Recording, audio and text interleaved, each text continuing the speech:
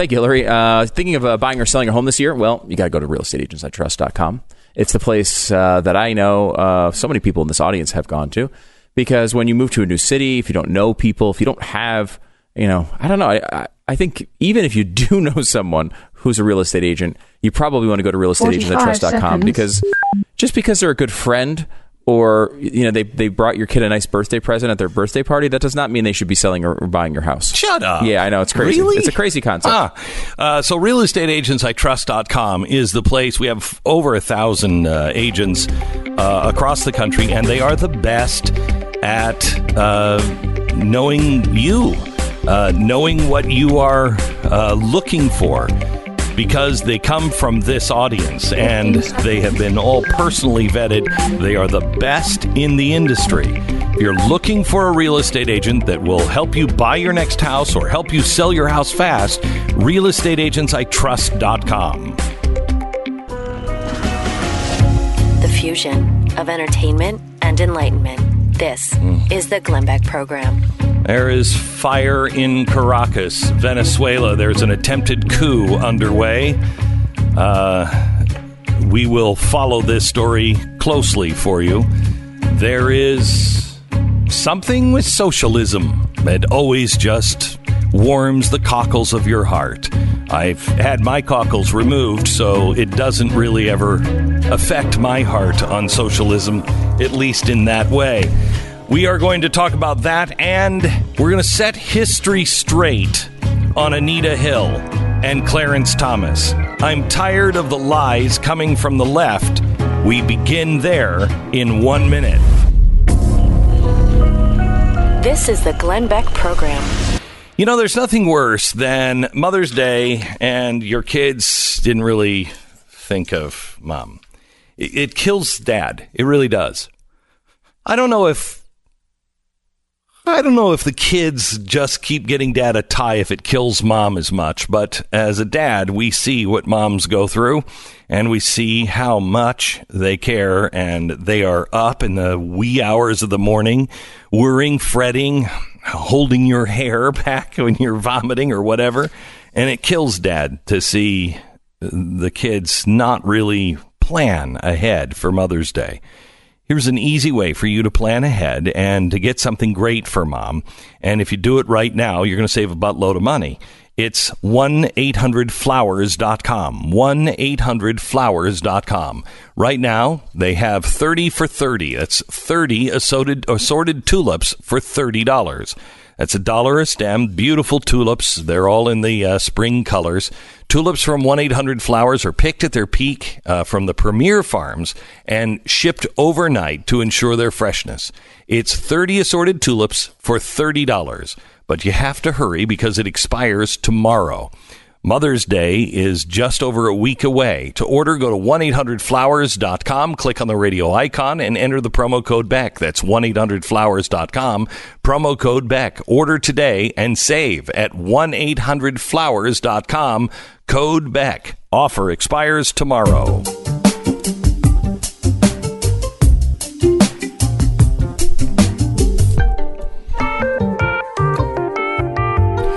So I saw some video today that I thought was a little disturbing, and not that he is going senile or anything like that. He is just, if I were working for Biden, I would be concerned a little bit. Yeah, you think? Maybe a little bit on this? About a speech that he gave yesterday where he was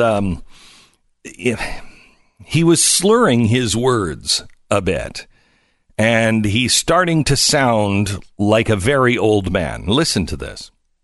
I want to thank Rich Fitzgerald, the county executive, Allegheny County executive, for being here. And all my time in public life, since I've gotten involved, the country wasn't built by Wall Street bankers, CEOs, and hedge fund managers. If the enterprise hit hard times, everybody took a hit. Union workers, the UAW took incredible cuts in their future and their pensions and the less to get GM working. They also got that last year and try to cut wages or freeze wages for their people. Right today, the same is happening in big hospital systems. I think we have to rethink how we define what constitutes a successful economy. folks in America don't think their children are going to have the same standard of living they had. How can a person dignity be maintained? Why they do that? It means investing much more in medical research to conquer devastating diseases like cancer and addiction and Alzheimer's. So God bless you all, and may God protect our troops. Now, this was in front of the Teamsters yesterday in Pittsburgh. And again, I don't think he's senile or anything else, but he is starting to slur his words like my grandfather used to. And that doesn't instill confidence. Yeah, you hit a wall there, maybe, where it's just not happening. Here's the issue with Joe Biden is he's not a deliberate speaker, right? He's not he's not a professor where he sits back and is speaking in marked tones. That's not what he does. He is a conversational guy. He tries to sound like everything he says is off the top of his head. And that's been part of the charm, I guess, of Joe Biden. Mm-hmm. If you are an archaeologist and can find the charm, that's kind of it, right? He's conversational. He kind of goes that way. That gets harder and harder, I think, as you get older. And if he's having issues with this, he's going to have to change his style. He really that is. Will be death to him. Yeah. That'll really be death. That's going to be tough. I mean, look, it's his first speech in a long time. Mm-hmm. Maybe if you chalk this one up to he's a little rusty. You can make that argument. I mean, I'm just... maybe he was just tired or whatever, but if I were on his staff, I would be concerned. You can't pile speech after speech after speech up like this. No. Well, and Glenn, if this is your campaign launch, you can't be tired. This is not a I'm tired option. Especially after you're running with against Trump. Trump is a machine. He has unlimited energy when it comes to this stuff. Right. And that was probably the most amazing thing about 2016. I mean, the guy How old is he? 72? 72 years old, and he's not in shape. It's not like the guy's worked out his whole life. No, he eats like I do. He's at McDonald's every day. Right, and he is just a machine. He just doesn't slow down. I remember we did one weekend in Iowa last year, or last election. Mm-hmm. Do you remember this? And we're just going around. You get off the plane, you go to a car, you drive for 45 minutes, you get out of the car, you're whisked around, you don't know where you're going, especially and I'm not even, Glenn's the one making the speeches. I'm just kind of standing there behind and watching. But you're meeting a bunch of people for the first time, and you have to be on in every one of these moments because, these are important interactions you're having, or at least you think they are. And then it's the second it's done, you're running to the car, it's cold, you're driving to another place an hour and a half away to do essentially the same speech to a different group of people where you have the same interactions, and you're doing this. We did this for a weekend and I wanted to kill myself. I can't even imagine what it's like to do that every single weekend. Now, Trump was smart, I think, in the way that he sort of redesigned that process. His process is, I got my big jet with my name on the side, I land, I talk, I leave. And I think that was part of this, brilliance of the way he approached it. Mm-hmm. Everyone else was going door to door and meeting 9 people at a place, where they're serving eggs and bacon. He's going to a big venue, and so he had less appearances, but still talked to as many or more people. And that's a smart way to do it. And maybe Biden can pull that off. But in a field of 20, he's not. I mean, there's no celebrities in it. Biden's not a celebrity. He's a candidate. It's not like the second run for Obama. Remember, Obama the first time ran like Donald Trump. Yep. Had huge venues and, could fill stadiums and arenas. The second time, if you remember, he couldn't fill arenas. Donald Trump is still filling arenas. So he's still running with the same kind of electricity in the air, where that didn't happen for Barack Obama. Yeah, and Trump has the ability, too, that I don't think Biden has, in that Trump can say, look, I will show up when 10,000 people are there, or I won't show up. Mm-hmm. And no one's going to say, well, you're an elitist. Well, yeah, of course he's an elitist. He's got a gold apartment. Yes, he's an elitist. Yes, he's actually, I mean, he's pretty much admitted that. Yeah. He's been like, I don't know why everyone says elitist is so bad. It sounds like a good thing to me. You know what I mean? Where Biden is doing the exact opposite pitch. Here's a guy who's got tons of money, tons of influence. Look at the shows. Go back and watch them. The Ukraine one is out there right now for free on YouTube at the Glenn Beck channel. Go there and watch what he's done in Ukraine, how much money flowed into that family. I I mean, billions of dollars of deals were going through the company with his influence. They got plenty of money. They got plenty of influence, but he's trying to pitch himself as middle-class Joe, which everyone calls him if everyone is Joe Biden. He calls himself middle-class Joe. No one else calls him that. He's lunchbox Joe. He's the guy out, and I'm a union guy. I'm out there. He's basically acting like he's a construction worker running for president. Mm-hmm. And, of course, that's not true at all. So he's, A, having to lie about it, and B, like, you can't run the Trump style when I'm a guy who wants to shake everybody's hands because I've got my sleeves rolled up. Biden's style is not conducive to the Trump approach, and the Trump approach can be easier on a 70-plus-year-old person. So if he's sounding like this on day one, that is worrisome for me. So let me ask you this. Because I saw some people on the left say, Trump took the bait. He's making Joe Biden the candidate, which is great for Joe Biden and great for the Democrats. And I thought, I'm not so sure. I'm not so sure that Joe Biden is the end-all, be-all. I mean, who do you think would be the best candidate? Of the ones who have a chance, the best candidate to run against for Donald Trump? Oh, if Donald Trump could pick his candidate? If he could pick his candidate. Elizabeth Warren.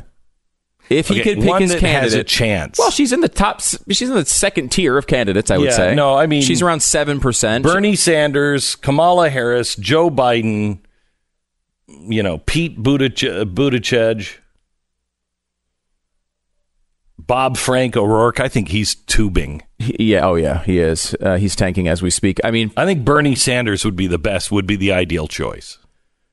Yeah, I think so. I mean, Bernie Sanders, the thing about Bernie Sanders is there is still a percentage of this country that remembers what socialism actually is, that it's not a social network. It's not how you interact at parties.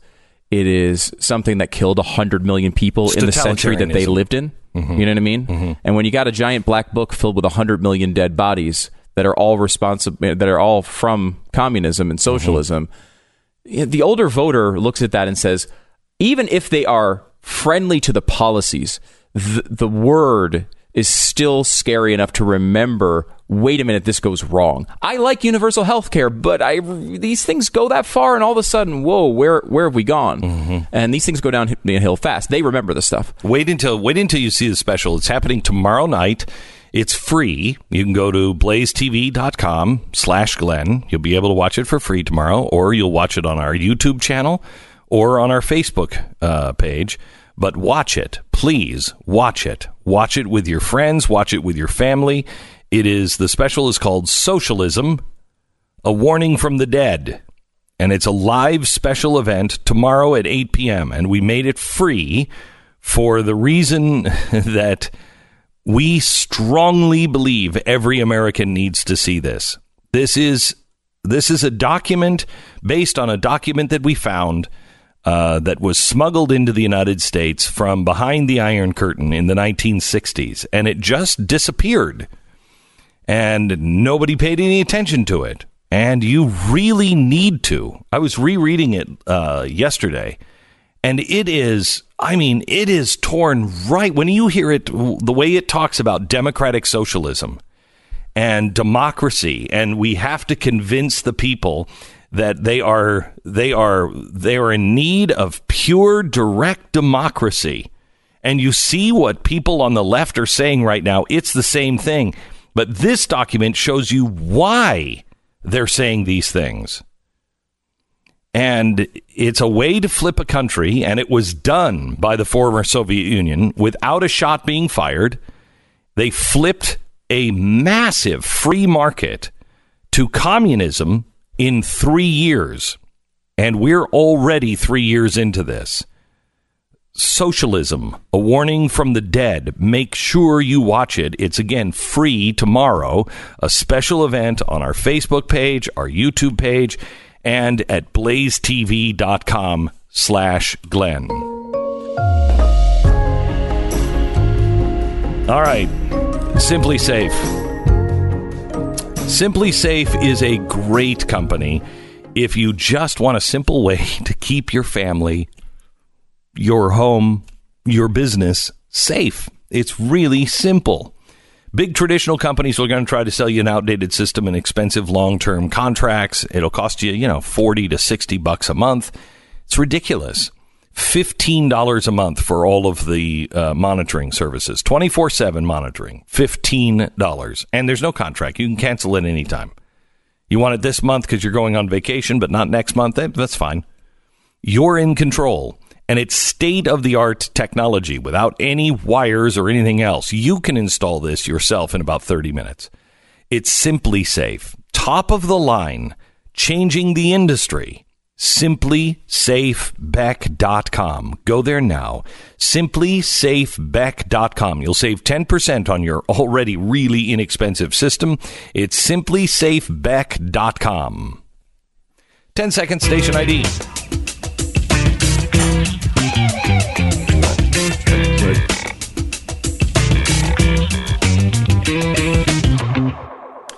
We have, understand we have Wilfred on the phone. Hello? Hello? Yes, Wilfred. Yes, my name is Wilfred. I'm calling from Sun City, Florida. Yeah, and how are things? We haven't heard from you for a while. We've spoken before? Yes, we have. Oh, I heard your voice coming from the radio box. Yes. And I wanted to call in. Okay. Because I watched Joseph Robinette Biden Jr.'s speech yesterday. Yes. And I'm an undecided voter, voting in the Democratic primary. Okay. Are you okay? Are you all right? Yeah, sure. I'm sorry. Okay. All right. So you're an undecided voter. Yes.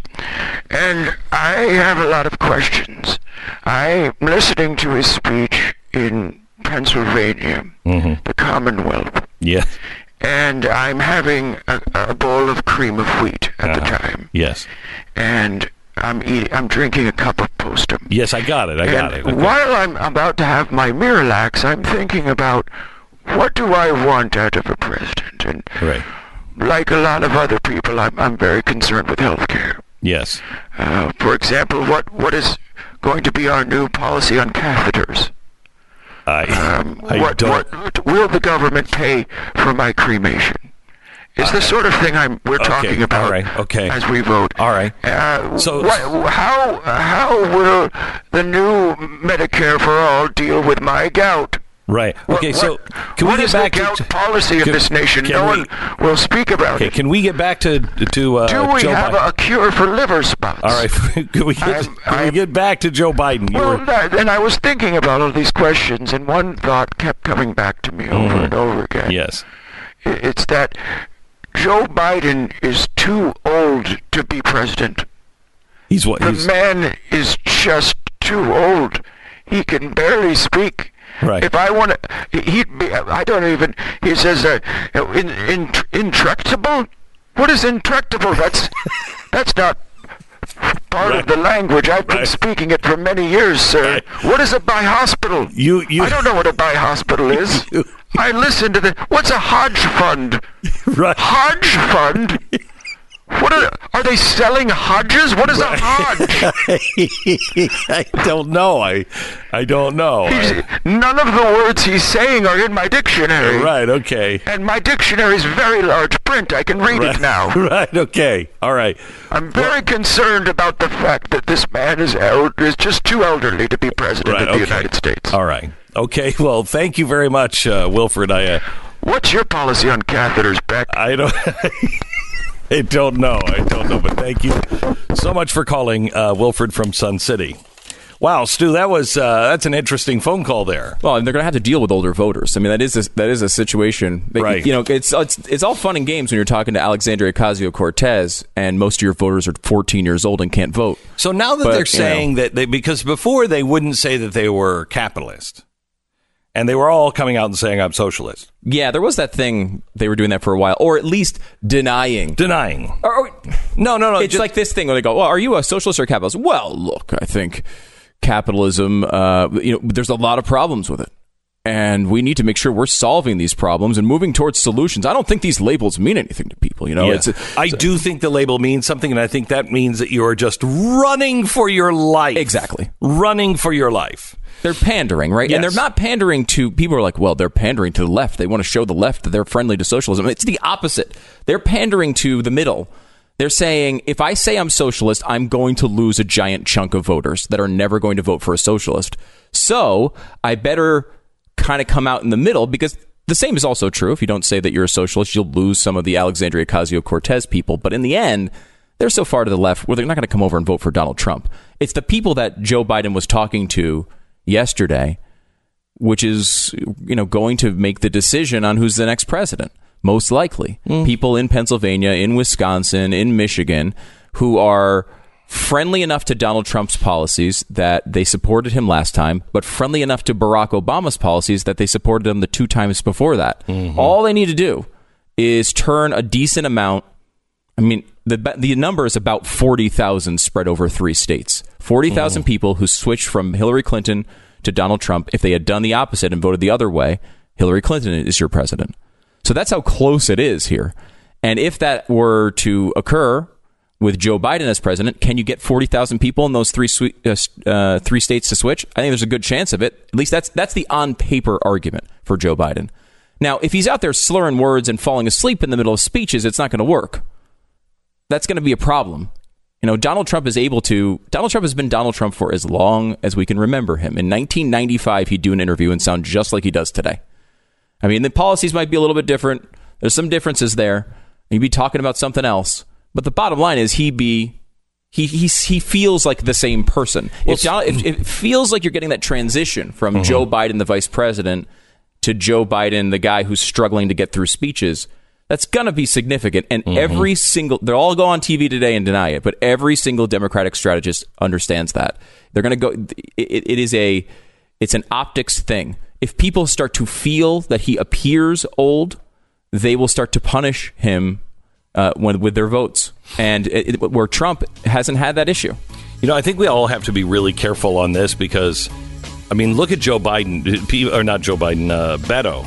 People said for a while that he was the next John F. Kennedy.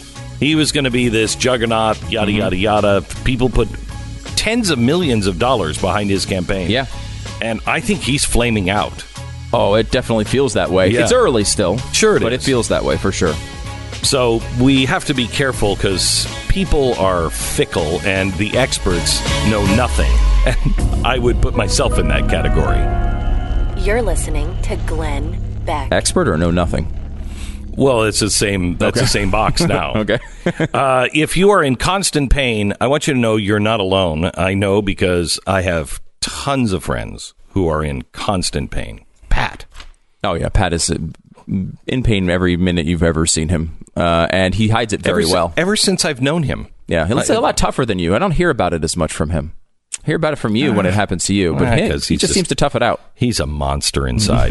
Anyway, so the inflammation in our body is really what causes a lot of our problems. Even cancer is accelerated by inflammation. So we need something to be able to control our inflammation and get that under control. When you get that under control, your pain is a lot more adaptable. It's a lot more likely to go away.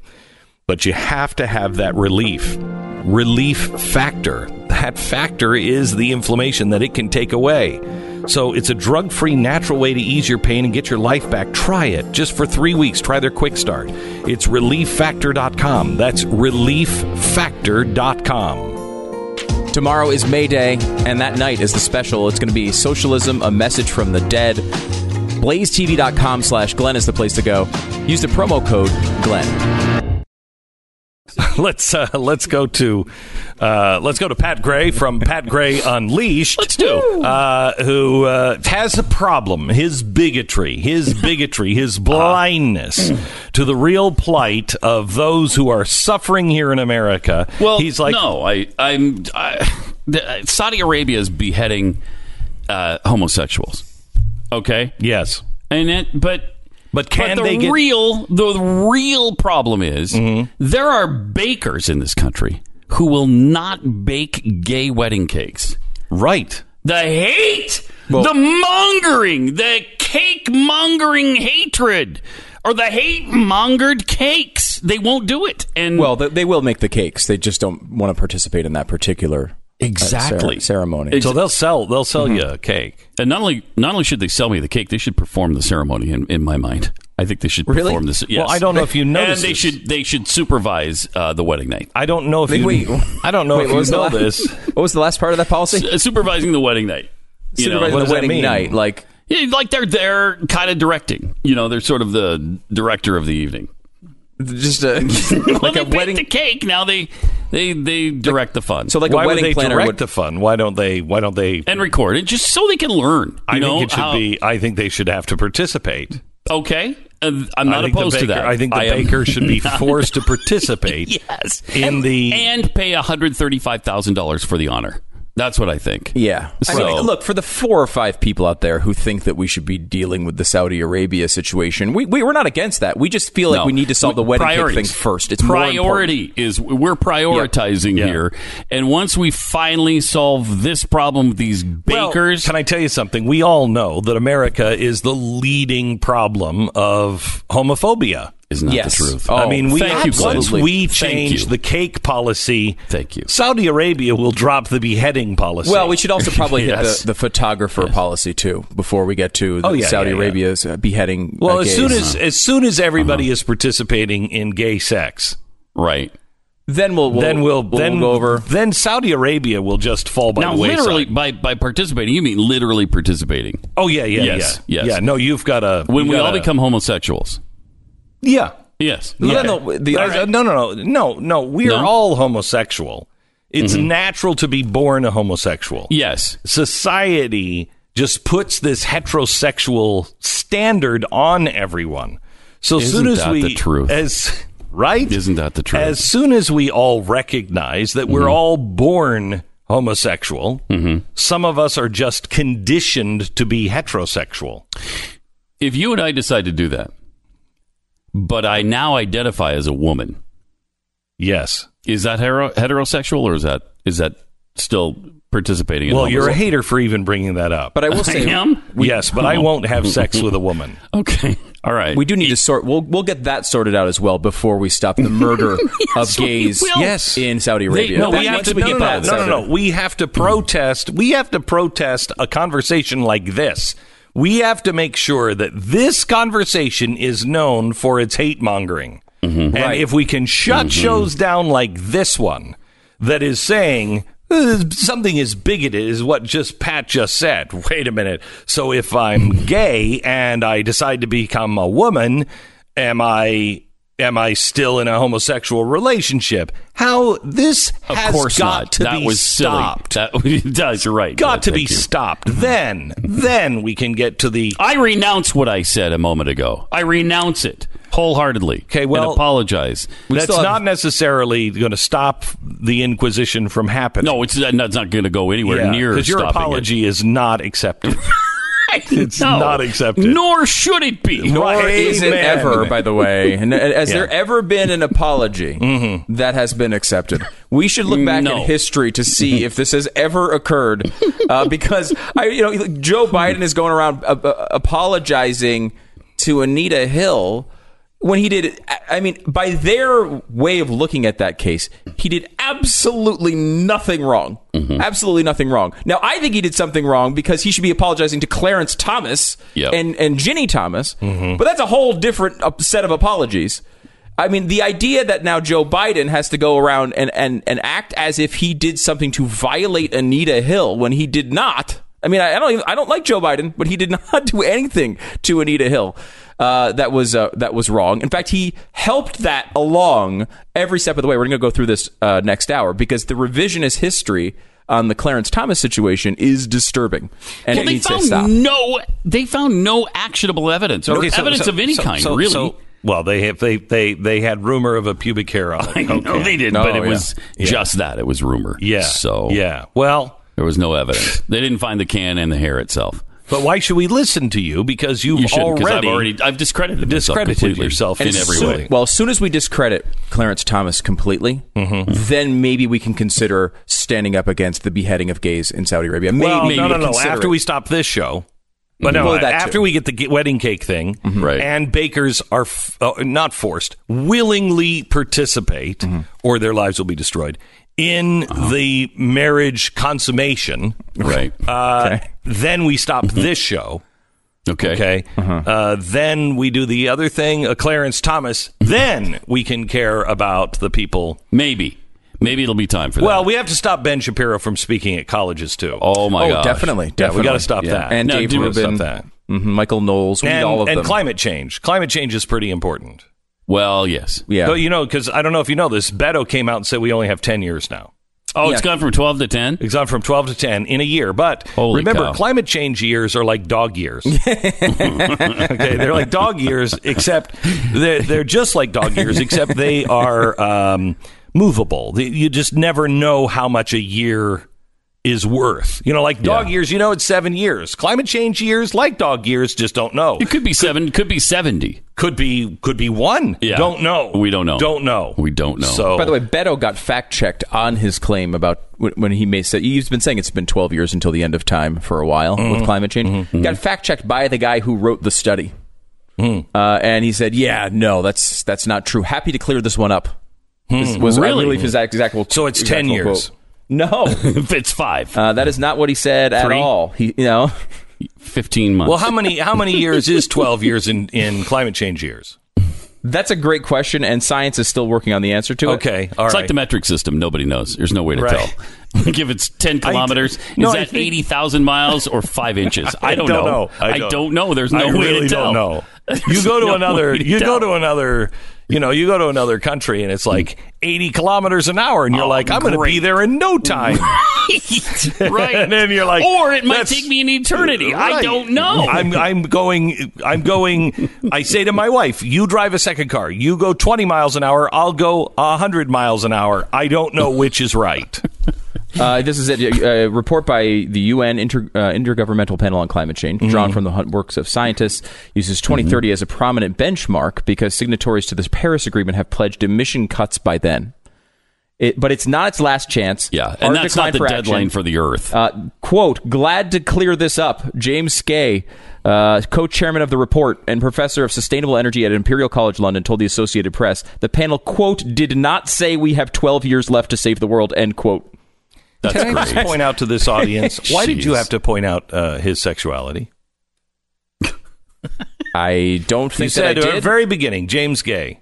No, James S-K-E-A is his name, not James. You may be focused on something a little too much today. Gay. Well, I just would. I think we need to stop this also from happening before we get to the beheadings. We're just trying to prioritize. That's all we're doing. That's all we're doing. That's it. So let me ask you something. If you believed we only had 10 years, okay? First of all, and I mean this sincerely, Pat, if you believed that we only had 10 years before the Earth became so hot or so cold that we couldn't live, what would you personally be doing? Oh, I'd completely change my lifestyle.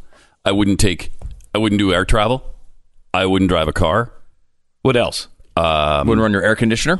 Wouldn't run my air conditioning. I'd live in a Quonset hut. And I wouldn't watch TV. Okay, so my life would be over, essentially. Yeah, right. Those are the 4 things you do. Notice he didn't say he wouldn't eat ice cream, because I'm with him. No, I'm eating ice cream. I'm eating ice cream too. I don't care. Amish have ice cream. Okay, yeah. So I think it's possible. So we just have to have more wives and more children to churn the butter and to make the ice cream. Though I will say you'd definitely be vegan, right? I mean, 100% would be vegan. No, you know what I would be doing right now? Sincerely, I would be hiring someone to figure out how I could live underground. I would be figuring out how can my life go on if it's too hot or too cold. On the surface. On the surface, how can I survive underground? How can my family survive? It's exactly what the Venetians did. When their planet was ruined, they all went underground. The people from Venice? Yeah, no, Venus. The people from Venus. No, I don't the planet is a wasteland. I don't think there are and I think people. they went underground. They had to.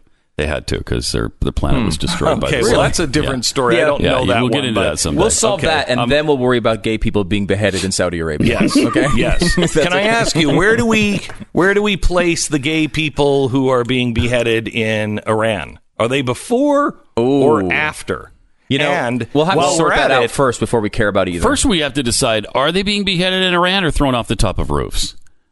So which one takes priority? That's the thing. We got to decide that before we can do something about it. There's a possibility that if man flaps his arms fast enough, he could fly. We'll sort that out before we care and show any interest whatsoever in the actual serious thing happening to actual people that are alive and in a country that are gay. We will take it so nonchalantly that you will think we're mocking it.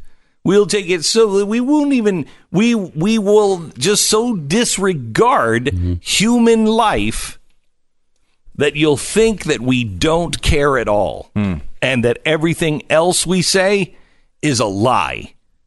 That's how we're going to treat the gays being beheaded in Saudi Arabia. You'll think that anything we say about, gay rights is got to be just a power struggle or a lie. And that's the story Media Matters is writing right now.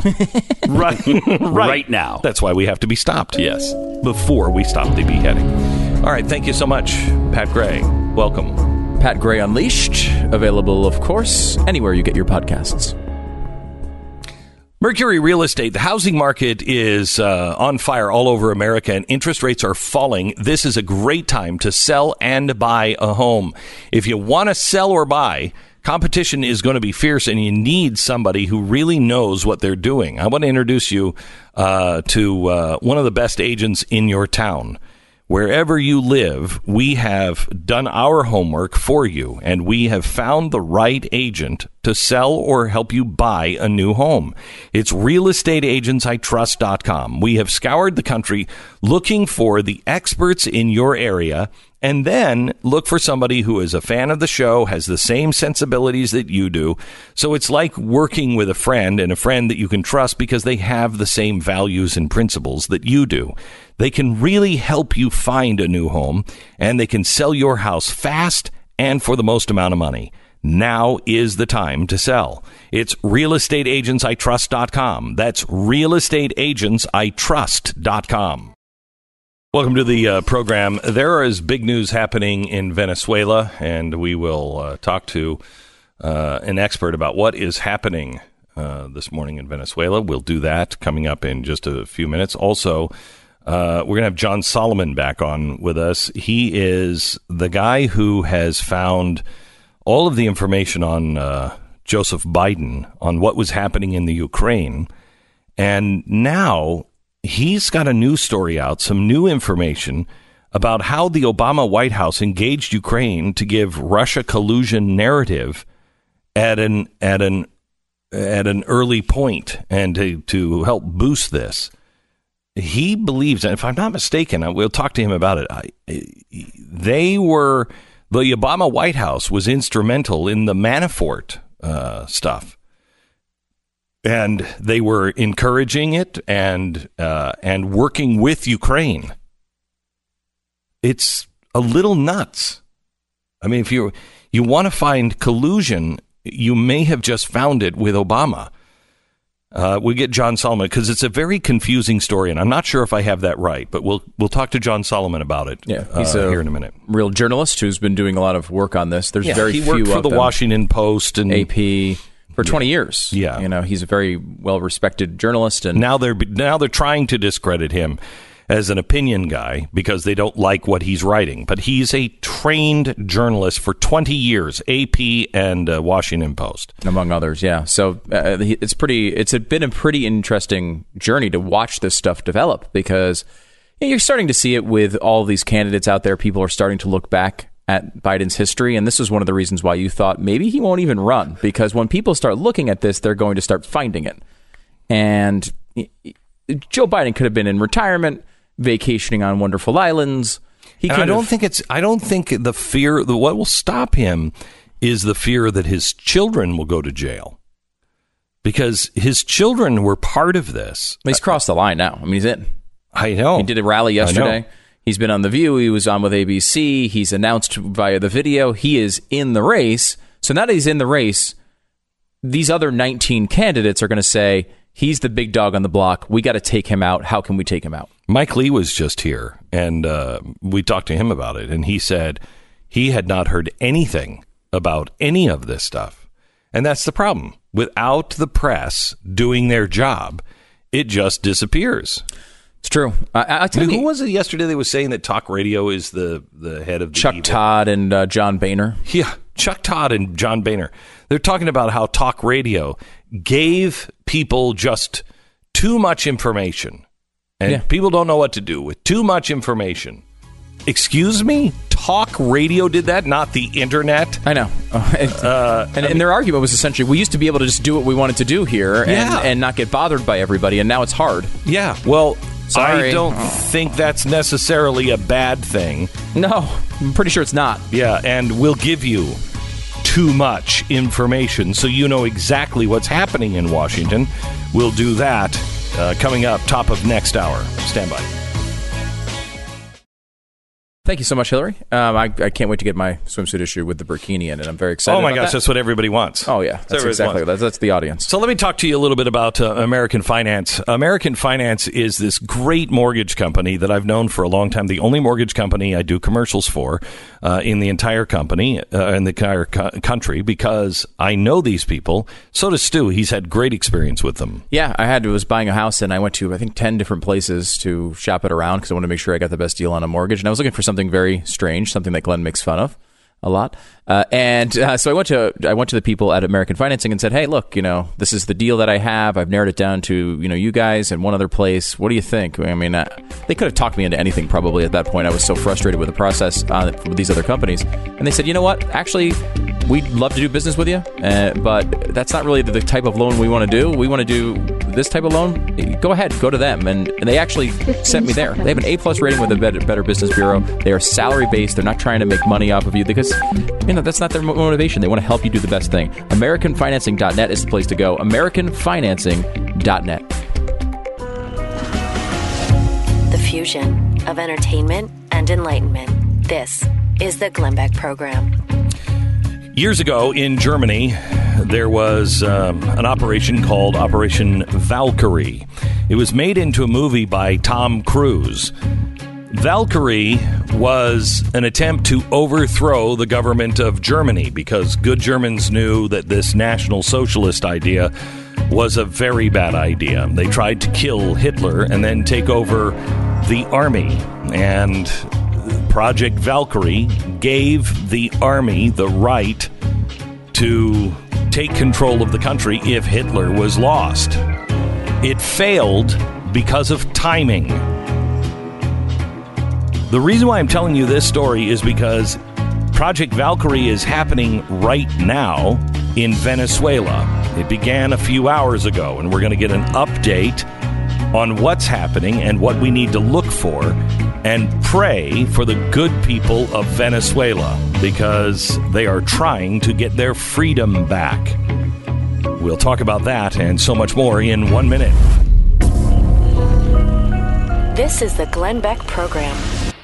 I remember as a kid my grandfather working on his truck, my grandfather and the neighbors, coming together and working on the tractors, et cetera, and they could pull a broken part out and they'd, rebuild it, or they'd buy another. We'd go to the, Pep Boys or whatever it was, the auto parts store, and we would get a part and bring it back and put it in. That ain't happening anymore. You can't work on your own car. Most of it is a computer chip. And when those computer chips go, it could be $1,000. It could be as high as $3,000 or $4,000. It's nuts.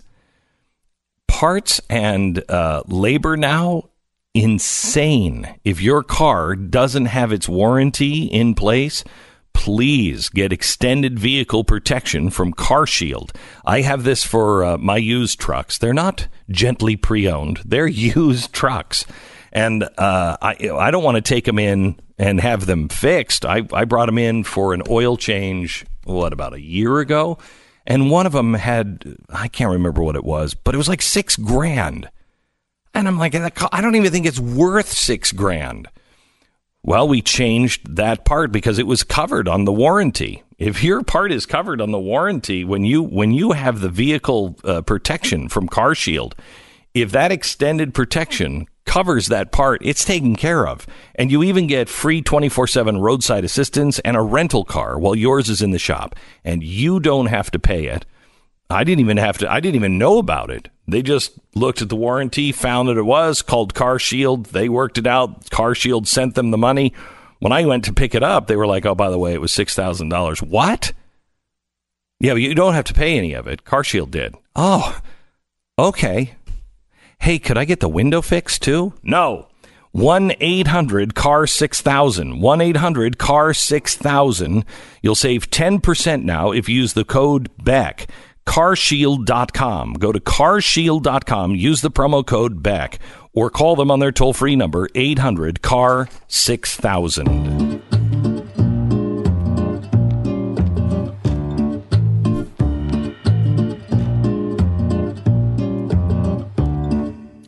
This is the scene from Valkyrie. Listen to this. Hello, Christian. Our men and the transport officers have secured the railway communications network, but there are repeater stations, telephone and telegraph offices, emergency broadcast outposts. We need more men. Do my best to your family. He's with us. Birds, call Potsdam and tell them to place all available units under our control. You have your men, now get control of the radio. We have control of the government quarter. We don't have Berlin yet. This is what is happening right now in Venezuela. They're trying to get the broadcast. They're trying to get the government control. They're trying to convince the army to switch sides and go away from Maduro. Right now, it looks like the National Guard has taken at least one air base. It's happening in multiple cities, but there hasn't been anything yet on broadcast. Broadcast is still saying, you know, this is a coup and it's being put down, but you have to remember Maduro controls the broadcast. As soon as they get the broadcast facilities, that could accelerate things. If they don't get the broadcast facilities, it may die, and freedom may be lost again for another, God only knows how long. We have Daniel Martino, who has an update on Venezuela in real time. Hi, Daniel. Tell us what's going on. Hi, Glenn. So what happened was unexpectedly today, because tomorrow was supposed to be a big protest in Venezuela since it was May 1st, and that's what the president had said, Guaido. But today we woke up to see a big chunk of the military uprising in Caracas, as well as in other parts of the country with Guaido, and as well as former political prisoner, now free, Leopoldo Lopez, who had been in jail for a long time, and now he's free. So we are very hopeful that this will mean that Maduro will be overthrown soon. What are we looking for a sign that things are going either poorly or going well? Do you know, Daniel? Yes. So I think that if this is successful, we'll see Maduro and the rest of his regime members fleeing the country, because that's what dictators do in these kinds of cases.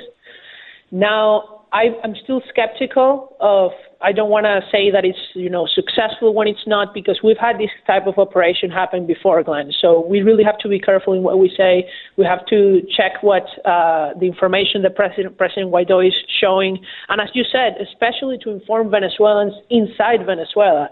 They have shut down most social media. YouTube is shut down. They're trying to shut down Twitter and Facebook. People are just communicating, sending videos through WhatsApp. And we look for them to seize the banks and the gold. Do we know what the situation is in Venezuela about any remaining gold? I know he has shipped most of it out of the country to Turkey. Yeah, I don't think that there's any gold left since they took it over a long time ago. But Venezuela won't need this gold, Glenn. We have a lot of natural resources. We have people who are willing to work. We just need the freedom to do it. You very well know that countries don't need natural resources even to succeed. They just need free markets. And hopefully this is what we'll get. I think that what the international community needs to be doing right now is supporting Guaido. They need to express their support. and also stand ready to actually take action if Guaido requests it, because if this is not enough, as you said, it might be the last chance to get freedom in Venezuela. And there's a terrible humanitarian crisis, which, according to the UN, 7 million people are in risk of dying at any time if we don't get humanitarian aid in soon. Unbelievable. Daniel, thank you so much. From Young Voices, that's Daniel D. Martino. And please keep us up to date, even as the show goes on today. We'd like to know. So, Mercury One has already stationed itself on the border. We have many of our allied groups there waiting to go in, waiting to provide aid. We just need the green light, and we could certainly use your support. If you would like to help those in Venezuela, if we can get in, as soon as this thing is over and we can get in, we're going in with soup kitchens ablazing, because we know how dire the situation is.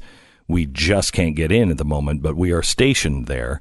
We are also stationed with the Nazarene Fund and Operation OUR right at the border as well, to try to find those children who have been taken from their parents and are being smuggled out across the border. We need your support. You can do that by going to mercury1.org. That's mercury1.org. All right, I'm going to come back. We're going to take a quick break, and then I'm coming back with John Solomon on how the Obama White House engaged Ukraine to give Russia collusion narratives an early boost. You want to find collusion? It looks like John Solomon may have found it with the Obama administration. And we'll give that to you in 1 minute. Blinds.com continually getting stories like this one from people who listen to us. This one comes in from Tommy in Florida. He says, the blinds were perfect. I saved money. I felt they were higher quality than the box store product. Our windows look brand new with our Blinds.com order. I have several other window blinds that need to be replaced, and we will definitely be using Blinds.com. Thank you for employing such great people who meet and exceed the customer's expectations. That's the kind of review a company likes to get. And that's the kind of review that it comes in over and over and over again with Blinds.com. They have over 30,000 five-star customer reviews. They're America's #1 online choice for affordable custom window coverings. Plus, you get free samples, free shipping, and 100% satisfaction guaranteed. So go to Blinds.com. And now through April 13th, you can get it. April 13th. Wow. So almost a whole year? You better hurry, because this sale ended long ago. You need, well, first of all, get your flex capacitor. Yeah. And then just go to 88 miles an hour. Yeah. And then you'll be fine. I think this is May 13th, but call for details or just go to the website. But I think you get 40% off site-wide, plus an extra $20 off if you use the promo code BECK. Are they giving away free plutonium to power your... No, they're not. It's still in 2019. Still hard to get. You can't get this on every street corner. Got to go to the Libyans. Blinds.com, promo code BECK. 10-second station ID.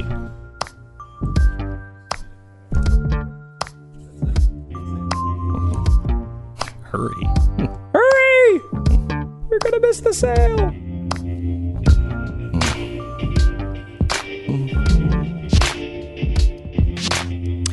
Okay, I want to go to John Solomon. John Solomon is a journalist. He worked for the AP and the Washington Post, among others, for about 20 years. He now is the editor of, John, is it Politico or The Hill? I'm the executive vice president at The Hill, Glenn. Of The Hill, okay, I'm sorry. Yeah, no problem. And executive vice president of The Hill, and John has been looking into the nefarious stuff that has been going on in Ukraine with really pretty much everybody, it seems, who's at the top of these parties.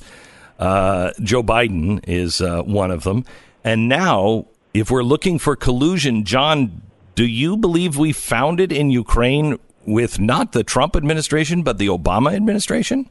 We clearly have a growing body of evidence there, Glenn. And I think if we wind back a little bit, about a month ago, I reported that Ukrainian officials acknowledged that they had released a black ledger book during the 2016 election designed to tarnish Paul Manafort's reputation. And as part of that, they admitted that their goal was to help Hillary Clinton. And the evidence is pretty clear. There's a court ruling in Ukraine that says the Ukrainian government wrongly released this document in an effort to sway the 2016 election. And then there was a tape recording released by that court and by a parliamentary member that in which a top what you would call the FBI of Ukraine, it's called NABU, he was captured in a tape recording bragging that he was trying to help Hillary Clinton. So from that, we tried to roll back and find out, well, how did that happen? What was the genesis? What gave the idea of Ukraine to go look after or to release some dirt on Paul Manafort during the middle of the 2016 election, hoping to hurt Donald Trump and help Hillary Clinton? And what we found out was Ukraine officials were summoned to the Obama White House in January 2016. This is just as Donald Trump was beginning to rise in the polls and start to win his primary victories one after the other. And they brought these prosecutors together, including the very agency that leaked the documents, and gave them a mandate saying, hey, can you go out and help us find some dirt on Paul Manafort? And it was that meeting in January 2016 that gave rise to this sort of series of events where you have a foreign government now admitting on the record that it tried to intervene in the 2016 election. That government wasn't Russia, it was Ukraine. That's unbelievable. Now, how much of this is related to what Joe Biden did with his son on holding back all of that American aid? I mean, was that involved at all? And I'm not saying that was part of the deal, just the flexing of the muscles that they knew if we don't help America out, they could cut us off at any time. Yeah, I think that's right. And it's funny, both the Manafort case and the Biden case, what we call the Burisma case, both came up in that January meeting. And so the Democrats had two needs that they had from Ukraine. That's part of the reason why they took the extraordinary option of bringing them overseas, bringing them to the White House. Normally, prosecutors from a foreign government don't go to the White House. It's a rare episode to invite them into the White House and to have a discussion about what are really internal cases in Ukraine. The first one is Paul Manafort, as we just described. But the second one, according to the attendees at the meeting, the Obama White House also asked, could the Ukrainian authorities step down on their own investigation of a company called Burisma Holdings? This was a company that hired Hunter Biden, Joe Biden's son, to be a board member, and from which more than $3 million was paid in consulting fees to Hunter Biden during the 2014-2015 timeframe. So the second request at the meeting was, first, help us get dirt on Paul Manafort and Donald Trump. The second request was, could you guys stand down on the Burisma investigation? And if so, the FBI will take it over. Trust us. We'll do a good job investigating it. And that didn't happen. The Ukrainians wouldn't back down. So then 2 months later, what happened? Joe Biden shows up in Ukraine and says, if you don't fire the prosecutor leading that case, I'm going to cut off your foreign aid. And, of course, he got what he wanted. So that White House meeting had a dual purpose, according to the Ukrainians. One was Biden, one was Manafort. So, John, what they were accusing Donald Trump of was accepting a phone call from the Russians saying, we have information. And the Trump, campaign said, okay, we'll meet you. Let's talk about that. Then they had no information. This is much worse because it's the Obama White House reaching out to Ukraine and saying, we need your help to find dirt on these people. That's exactly right. I mean, it's an overt ask as opposed to a passive receipt. So if you compare the two episodes of Trump Tower meeting, it was sort of a passive event where the Russians take the initiative, ask to come in, then don't deliver the goods. Here you have the Obama administration making an overt request of the Ukrainians, and it's not the only one. If we remember, you go back to January 2017, so long ago now that we forgot this, but Politico reported that around the same time as this meeting that I just documented at the Obama White House, that the Democratic National Committee, in the form of one of its consultants, was seeking dirt from the Ukraine embassy. And I'm going to have some new revelations on that. But you have the DNC going into the Ukraine embassy in Washington asking for dirt on Paul Manafort. You've got the White House asking Ukrainian authorities to help them restart the case on Paul Manafort. These are not accidents. They're not coincidences. There was a concerted effort by Democrats, both in the government and in the political party system, to try to get Ukraine's help in trying to make the case that Donald Trump was an agent of Russia, which we now know isn't true. And so now you have a foreign power involved, and you have pretty clear overt asks being made by Democrats of a foreign power to help them in the election. Do we have anyone in journalism at all looking into this besides you? The good news is I've heard from my friends in Ukraine that the Washington Post and the New York Times have been in country in the last few days asking questions. So hope springs eternal that more people will pay attention to this. I think as time goes on, the more important element to watch will be what Attorney General Barr does. He's taking a look at the entire intelligence community's behavior during the Russia investigation, and part of that could very well look at what was the source of this information, who solicited it, who was pushing the flesh on this. And I think when we get those answers, I think his inquiry almost certainly will lead in some directions towards Ukraine, because Ukraine was clearly playing in our election. They've admitted it now. And the question is, who was complicitous on the American side? And I think we're beginning to get a little bit of a portrait of who the conspirators or complicitous people were in the United States. Okay, but the Ukraine did not like Manafort. I mean, they had nothing. They had no love lost for Manafort. Manafort was, he was a bad dude for Ukraine. He was on the right. He was corrupt, and he deserved what he got, I think. Yeah, absolutely. Listen, he was helping the party that was the Russia-aligned party that got thrown out of power in 2014. He collected a lot of money. He's not the only one. Remember, Obama's White House counsel, Greg Craig, has been indicted for taking money from the same party, helping them, and then not properly accounting for it or reporting it here. So you had both Manafort and Greg Craig, a Republican and a Democrat, playing in this Ukraine field on behalf of the Russian-backed party, and the Ukrainians didn't like either. What's interesting, if you read my story, you'll find out that when the Ukrainians said, hey, we not only have stuff on Manafort, we have stuff on Greg Craig, and the Democratic administration said, oh, no, we're not interested in that. Just keep that to yourself. And so you can kind of see the selective nature of what went on between the U.S. government and the Ukrainian prosecutors. So, off the subject, what is your take of what's just happened with this new president who's a comedian? Any gauge on him, on where he's going to fall on things? Well, there are some. So his name is Zelensky. He's a first-time political newcomer. Was the most famous comic on Ukraine television. He was sort of we would consider Jerry Seinfeld in the '90s to Ukraine. He's now the president-elect. Will be president shortly, and he has made quite a few soundings in the last few weeks that he wants to get to the bottom of this. He wants Ukraine to get clean on this. I think you're going to see a change in leadership in all the offices, including the prosecutor's office.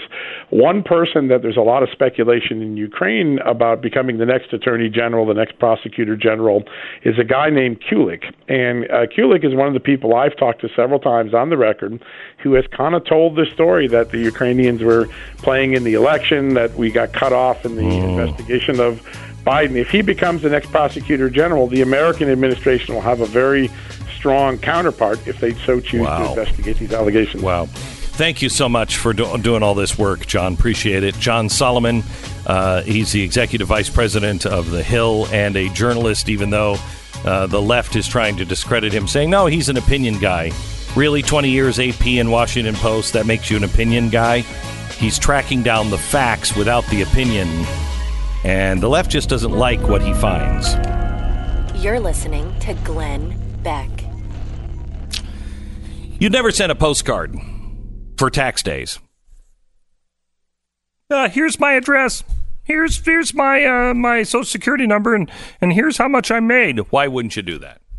You wouldn't do that because you don't want people looking at it. You don't stealing it and confidential information. Stealing it, using it against you, taking all of your, your identity, your Social Security number, and then becoming you. That's why I only send my taxes and other important documents via public Wi-Fi, because because that's the way you really protect yourself. Yeah, that's also not good. No. Secure VPN from Norton.com, a secure VPN.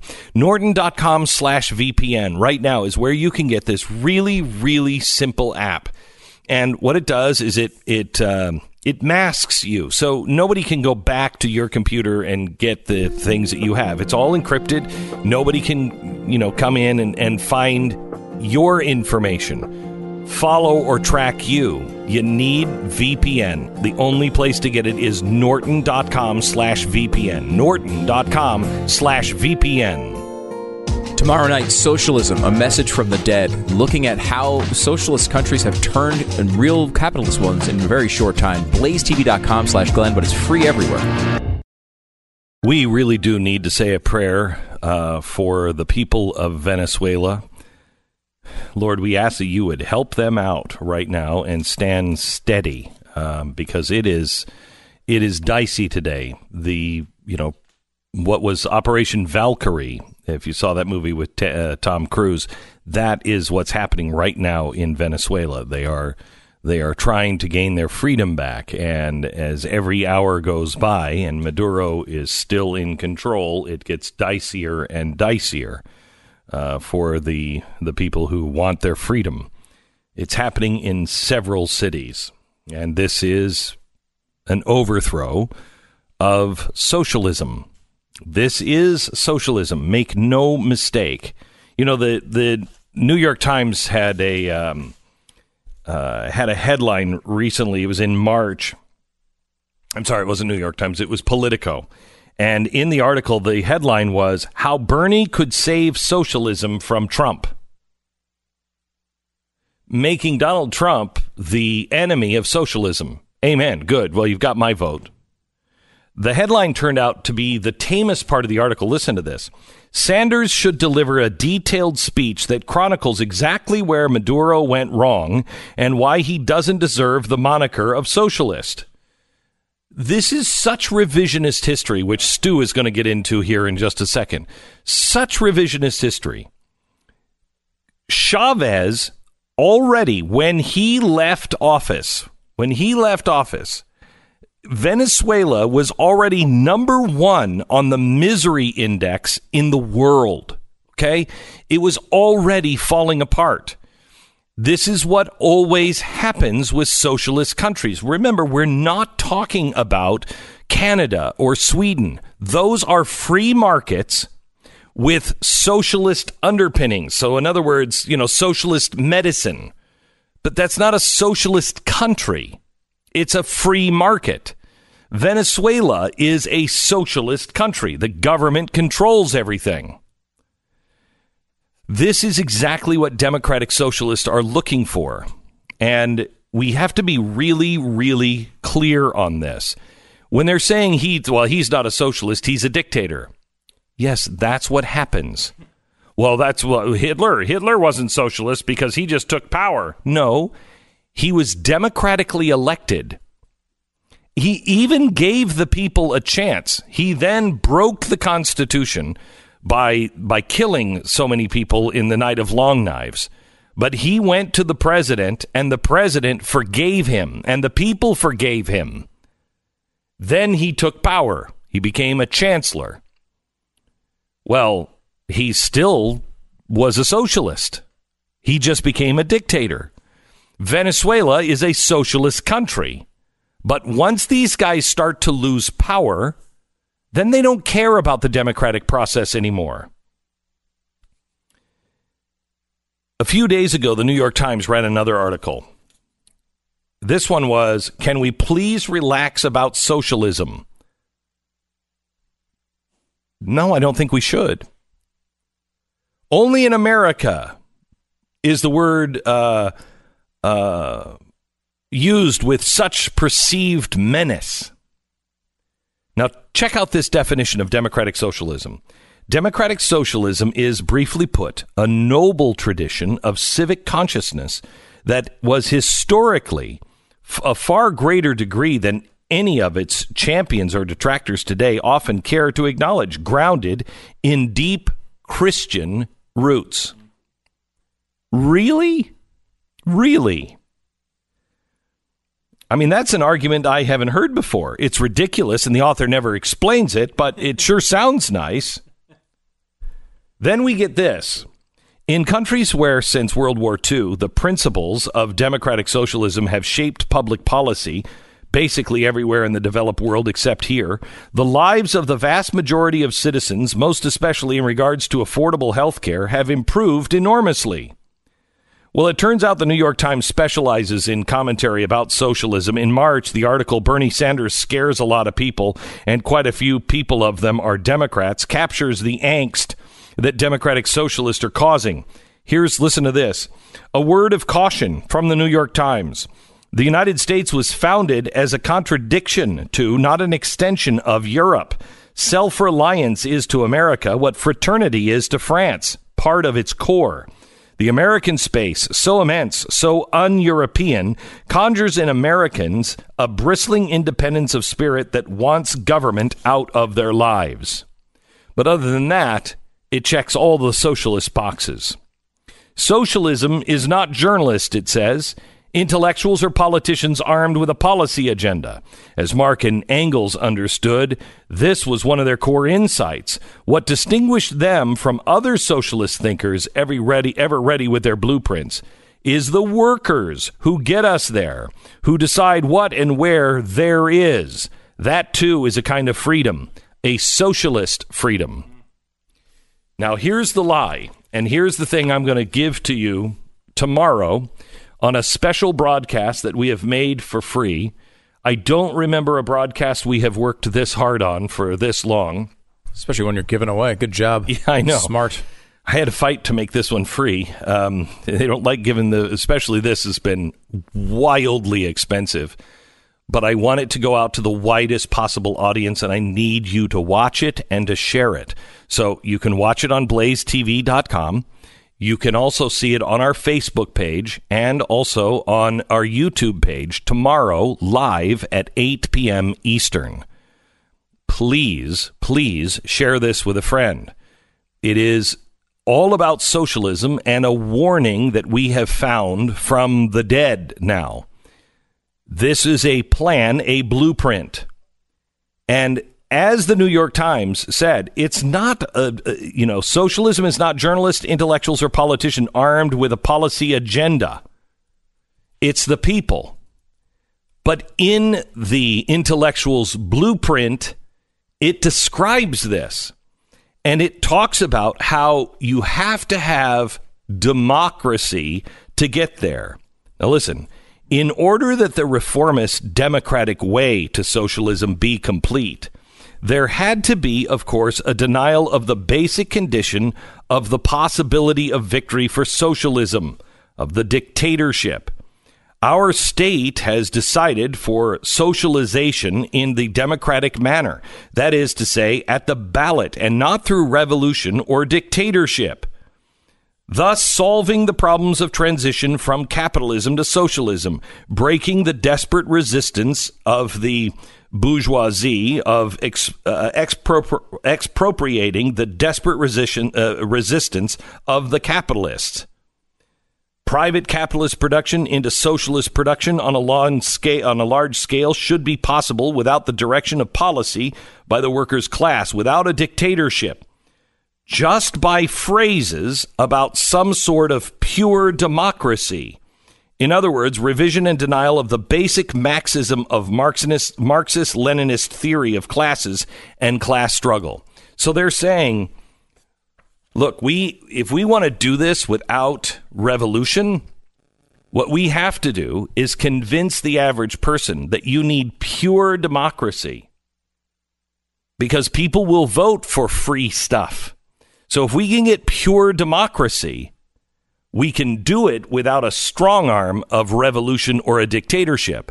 Then once we have it, as it goes on, then the vice comes down.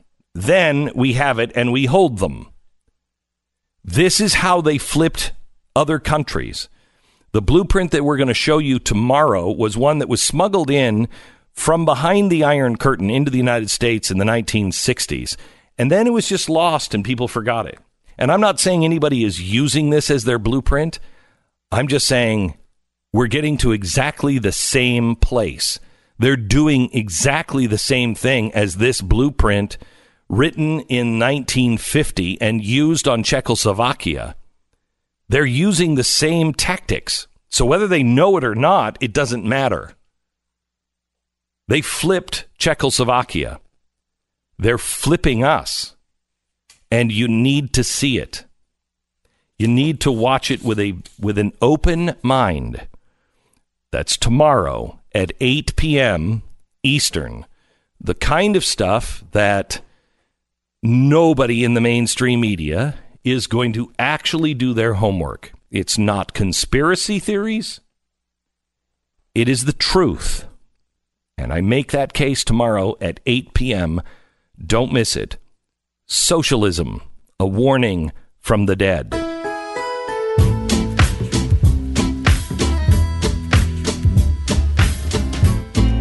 So let me do a really terrible commercial for you. Brickhouse Nutrition, I'm sure, is going to be really pleased with this. But I do not use Dawn to Dusk every day. I don't need it every day.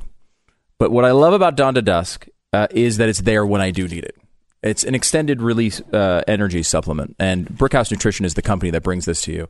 They are able to come up with a great product that does not give you the jitters. It does not make you freak out. It's because some of these things do. I've had stuff like this that gives you energy during the day, and sometimes I really don't like the way it makes me feel. Dawn to Dusk doesn't do that. It's a 10-hour, the energy lasts for about 10 hours, and it increases your energy, of course. It also improves your mood and focus. We're doing this special tomorrow. Tomorrow's a great day for Dawn to Dusk because it's going to be a late night. We're going to be working hard. We're going to have to be focused and actually pulling this thing off. It's going to be an experience, and Dawn to Dusk is going to help me navigate it. If you're one of these people, as I know I am, you get to like 3 o'clock in the afternoon, 2 o'clock in the afternoon, you're kind of dragging. You don't have to do that with Dawn to Dusk. Use it when you need it because it's there for you. Brickhouse Nutrition is the company that does this. Go to brickhouseglenn.com, brickhouseglenn.com. Get 15% off your first order when you use the offer code GLENN or call 833-RING-BHN. Dawn to Dusk is 100% satisfaction guaranteed. There's nothing to risk. They'll give you your money back.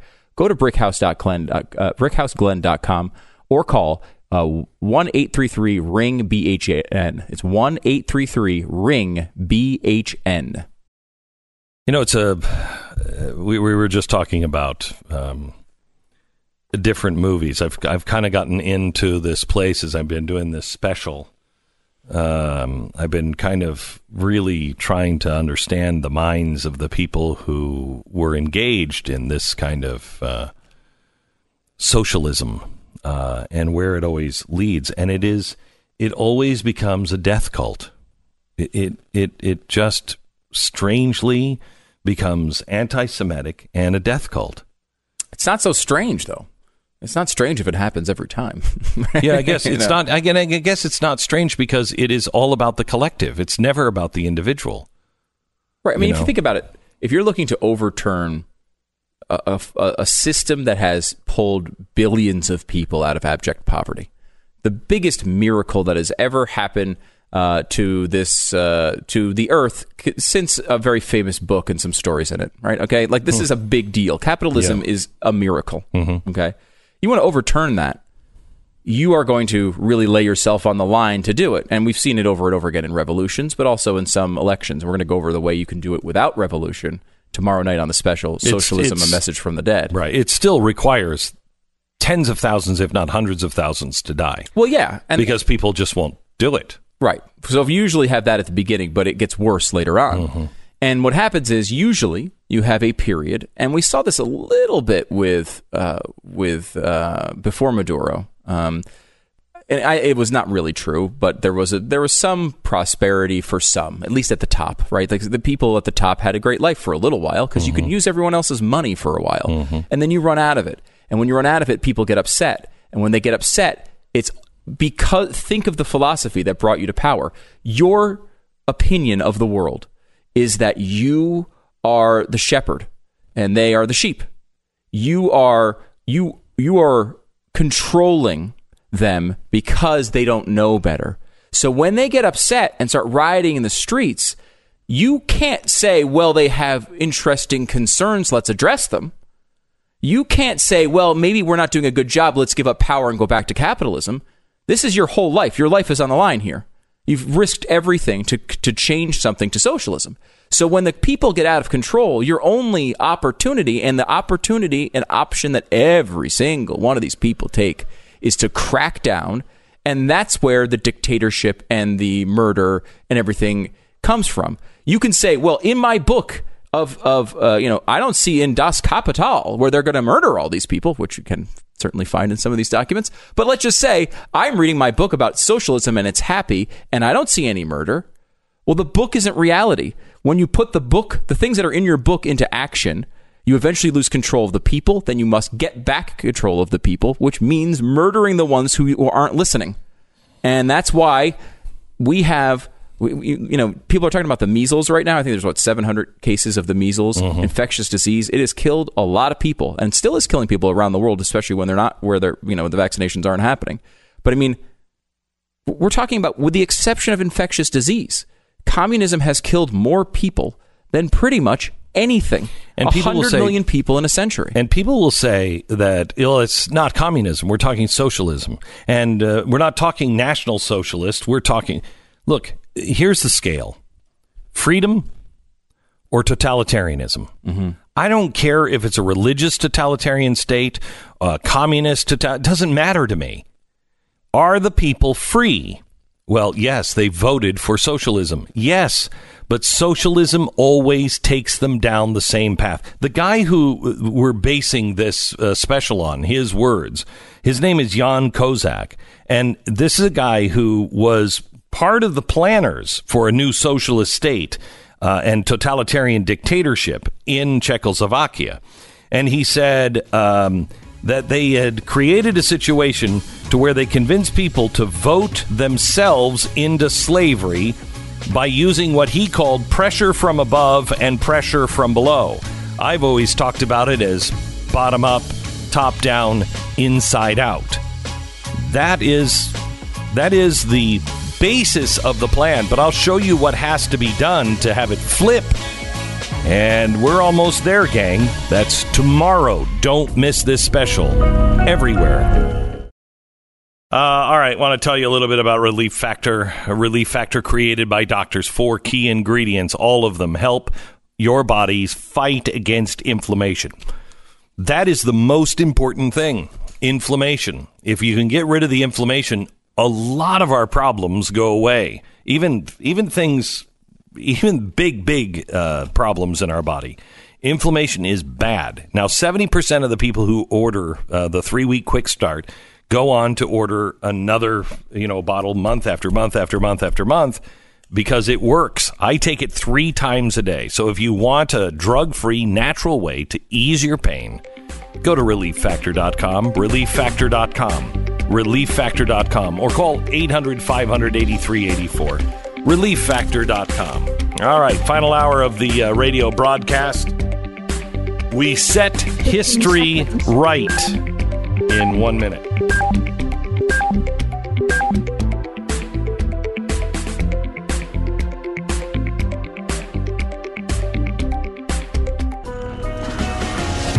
The fusion of entertainment and enlightenment.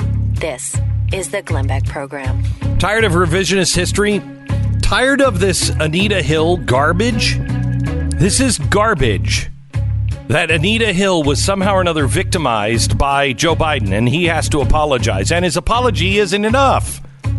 It's garbage. It's revisionist history that nobody is willing to set the record straight on. We'll do it in 1 minute.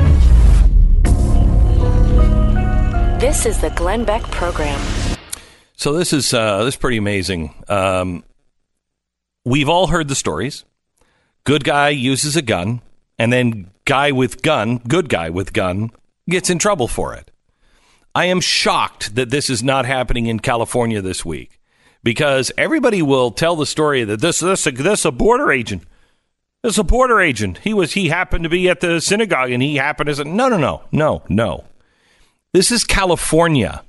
They can't carry guns in California unless you're a former federal official or a former cop. Nobody else is allowed to carry guns. because this guy was a former, or it still is, I think, a border guy, he was asked by the rabbi, could you please carry a gun? Because he knew nobody else in the synagogue had a gun. So when the bad guy comes in and says, I'm going to kill all of you, he takes one shot, but the guy who is in the back, who happened to be asked by the rabbi, could you please carry your gun when you come? He saw that, and he chased the guy out. Now, let me give you another story. Bellingham, Washington. My sister was in the theater on Sunday. She was just going to see, Endgame.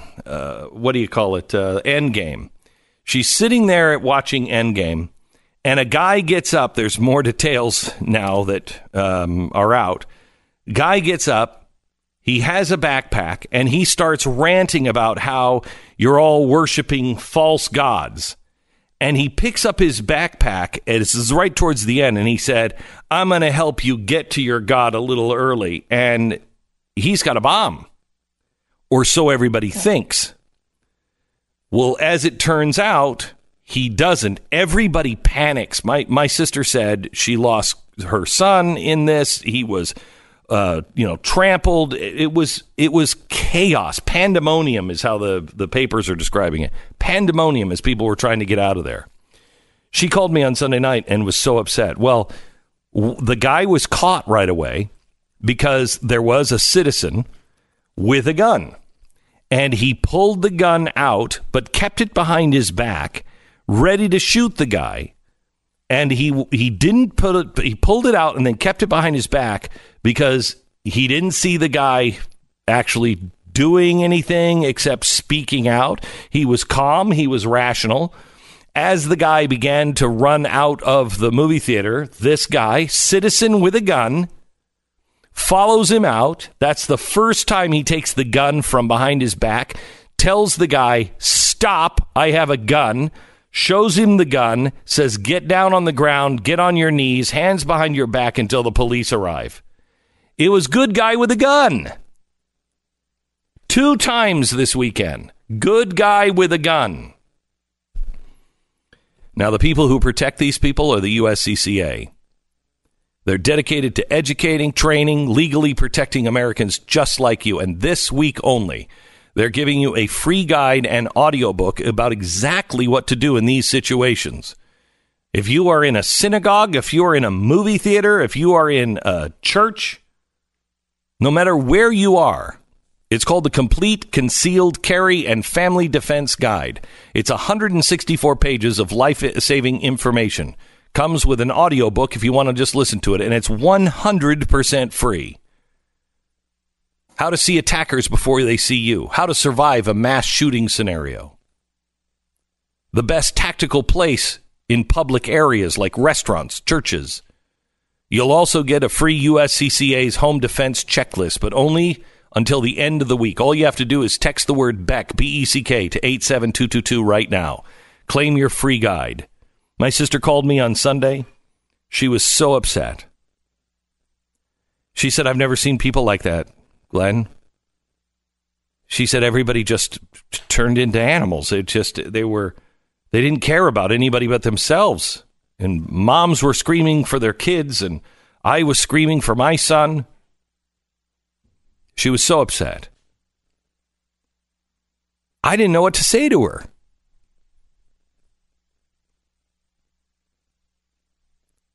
We prayed on the phone, and then I said, honey, you're safe. And we know how this ends. But the world is going insane. And it is. I want you to learn how to defend yourself. Text the word BECK to 87222 right now. That's BECK to 87222 right now.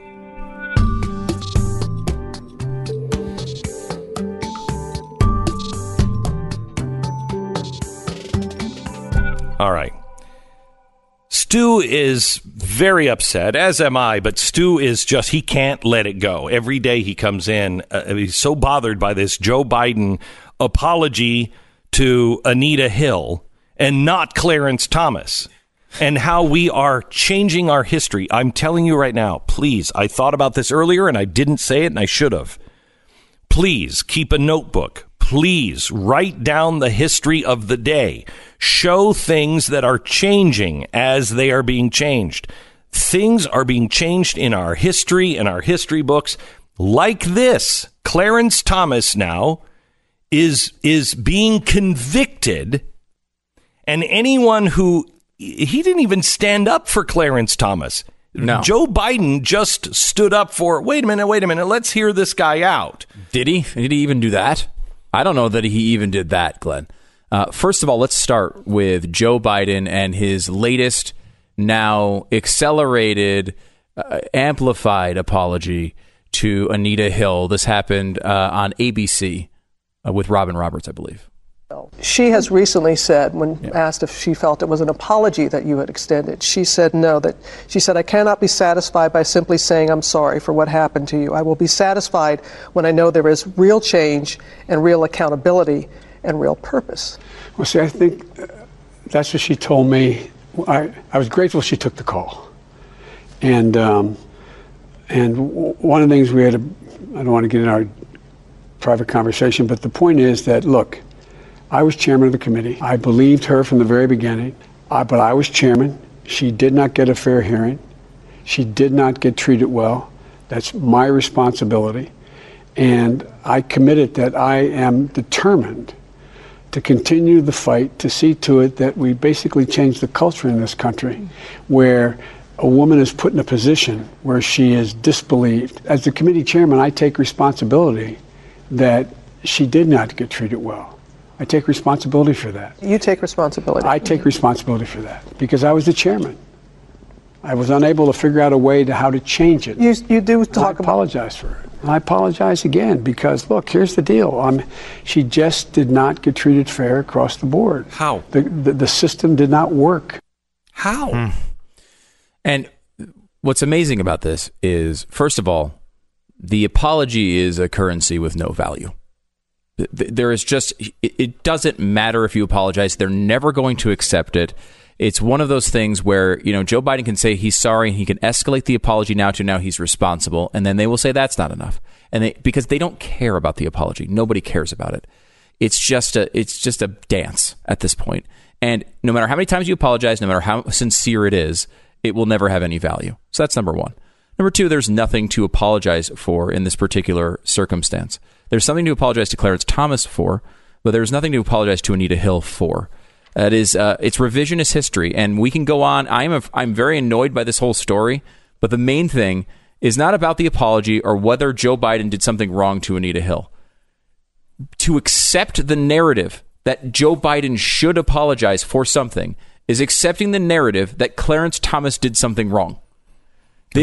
Before you go any further, I want to lay this one groundwork.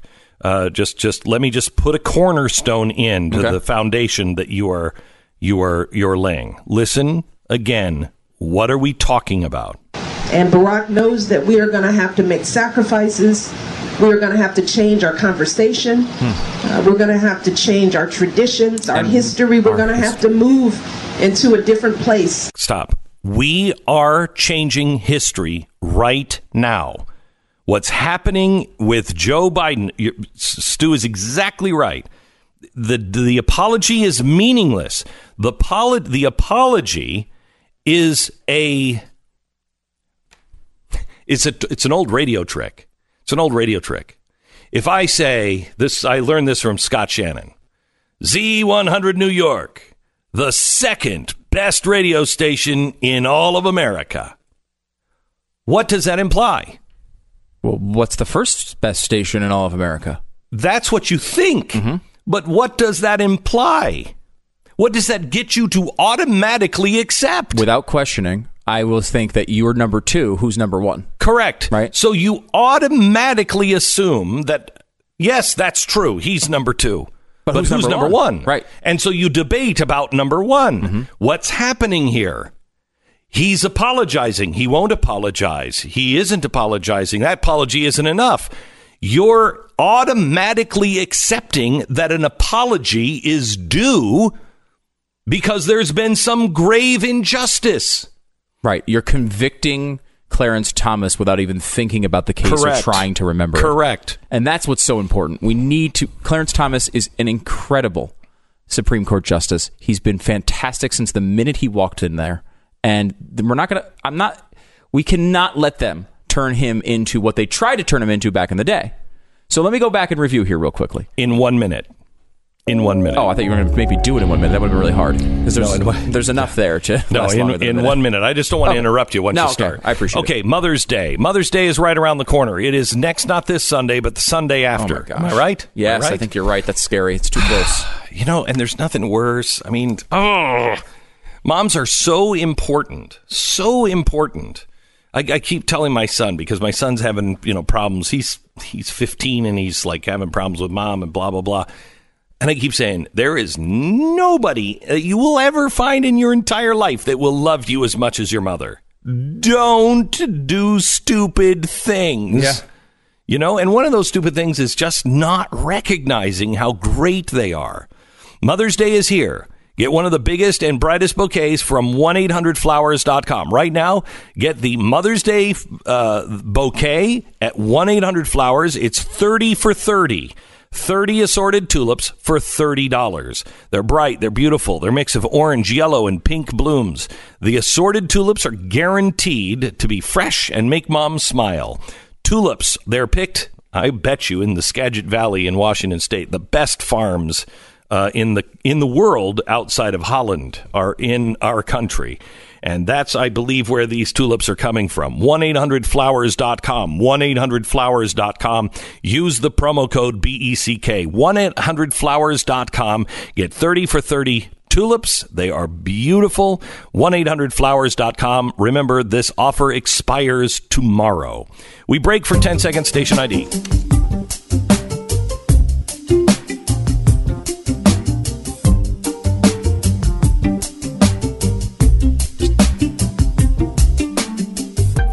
So, Stu, tell us the history of Clarence Thomas. First of all, let's set the scene before the allegation.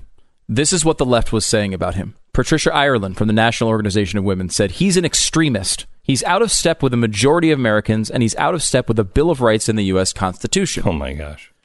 The National Education Association's annual convention, they passed a resolution that expressed the teachers' union's grave concern over Thomas's conservative positions on affirmative action, reproductive freedom, and the minimum wage. Now, why the National Education Association is creating a resolution complaining about the reproductive freedom positions? Because it's a socialist organization. Exactly. It's got nothing to do with teachers. No. Except that some of the teachers except in for it. The money. Right, exactly. Except for the money. It's a money situation. But again, think of this political situation. They were attacking him anyway. Let me give you this one. Flo Kennedy, National Organization of Women, quote, "We're going to bork him. We need to kill him politically." They were going to do anything they could to destroy this man when he was brought up, because they knew how dangerous he was, because he was a guy who actually believed about the Constitution, and he was hard to take down because he was African American, he was highly educated, he was not a flamethrower, he was just really smart and knew the Constitution. He's still a gentle man. He is. So now what actually happened because you remember the crazy circus. Here's what actually happened. The FBI determined that what she, Anita Hill, was complaining about had occurred based on her own timeline 2 or 3 months before she had ever met Thomas. Now listen, this is the FBI, and I just want to set this right here. Remember what the Democrats said about Kavanaugh. Yep. We must have the FBI because the FBI has investigative power that we don't have. As soon as the FBI cleared Kavanaugh, then the Democrats changed their tune and said, no, we have more investigative power, which they don't, in Congress. They don't have more than the FBI. So they wanted the FBI. With Clarence Thomas, they got the FBI, and the FBI said, no, by her own testimony and her own timeline, this happened 3 months before she even met Clarence Thomas. And that's amazing, because usually in these situations, like with Kavanaugh, you had to go to essentially a he said, she said. She provided no evidence. She didn't know when these things happened. We know how weak her case was, but you kind of had to look at the cases and pick it. With Anita Hill, you have to listen to what she said. What she said is these things supposedly occurred 3 months before they met. That's according to the FBI. So going back now and trying to make this revisionist history and say, okay, Clarence Thomas was guilty and Anita Hill deserved an apology is completely offensive. Clarence Thomas did not do the thing he was accused of. The FBI showed that in clear detail with her own timeline. Period. End of story. So, did Joe Biden do something, however, that deserved an apology? Let's go back and look at that for a second. The chairman of the Judiciary Committee, Senator Joe Biden, assisted the feminists' assault on Thomas. The Senate had confirmed the 43-year-old judge for other positions, so there was no need for a thorough investigation. Yet Biden delayed the hearings until late September. It was an intentional delay, remembers former Senator Hank Brown. It was designed to accommodate the people who went after him. This is what Joe Biden did. No need to apologize to Anita Hill. The apology should go to Clarence Thomas. Next, feminist groups demanded that Democrats reopen the hearings, and Biden complied. What followed was a circus, days of testimony in which Hill enumerated Thomas's supposed sexual transgressions, and senators awkwardly asked Thomas to discuss them. So Biden delayed the hearings, then he reopened the hearings because of that. All of that craziness led to a very famous moment in the hearings with Clarence Thomas. Here he is. This is a circus. It's a national disgrace. Mm-hmm. And from my standpoint, as a black American, as far as I'm concerned, it is a high-tech lynching for uppity blacks who in any way deign to think for themselves, to do for themselves, to have different ideas. And it is a message that unless you kowtow to an old order, this is what will happen to you. You will be lynched, destroyed, caricatured by a committee of the U.S. Senate rather than hung from a tree. We know this to be true because how many conservatives are getting the same treatment today doesn't matter what your position. Yeah, just higher tech. It's just higher tech lynching, and it is happening to career after career after career, and it is meant, as he said, as he alluded there, it is meant to set a message. The message wasn't for Clarence Thomas, it was for everyone else. Don't step out of line. And you see that message with Kanye. Yeah. Don't step out of line. They loved him. He was a genius. As soon as he said, well, I don't necessarily agree with all this, he needed to be on medication. Maybe he should be institutionalized. They did everything they could to destroy him or shut him up. This is happening to everyone now. Everyone. I'm going to have Steven Crowder on tomorrow. They're trying to go after him. They're trying to take down his YouTube page. 3 strikes on his YouTube page. Oh, wow. He may lose his YouTube page. Steven Crowder. Wow, really? Gosh, I mean, it's unbelievable that what they're doing here. By the way, I want to finish this with Biden. He never closed the hearings until, here's from the story, when doubts about Hill's veracity started mounting, Biden closed the hearings. Even the news media backed off. So he got to a point where everyone had realized, okay, there's nothing really here, and she does not have a case. So that's when they finally closed the hearings. And the insinuation is, I guess, that Biden was supposed to step in because, she was questioned by Republicans in the hearings, and at sometimes aggressively, as you'd expect, as it was for Kavanaugh in his hearings here from Democrats. She was questioned. She came to testify, to tell the story, to try to destroy a man's life. So when you do that, you have to actually answer questions about it. And the idea is that Biden was supposed to overwhelm all of these other senators who were publicly elected and have the right to speak for themselves as well.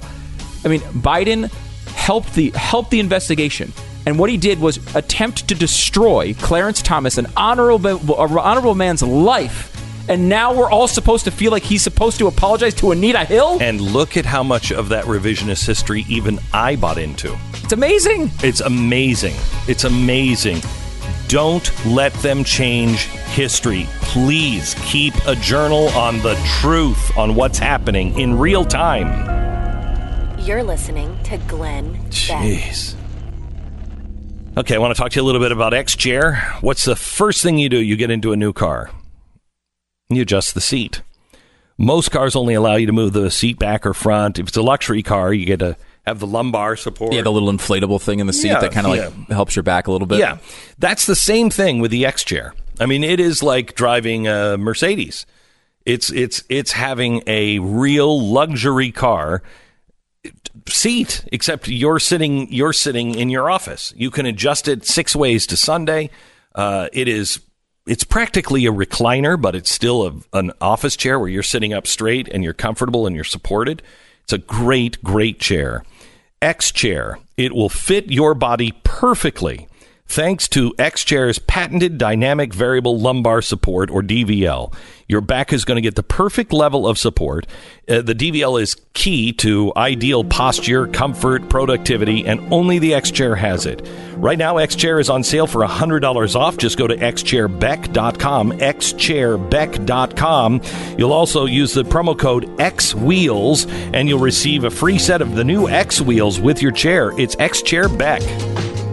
History repeats itself, and socialism, a message for the dead, is something you need to see, because we're going this direction. Go to blazetv.com/Glenn. There is something really disturbing going on in America.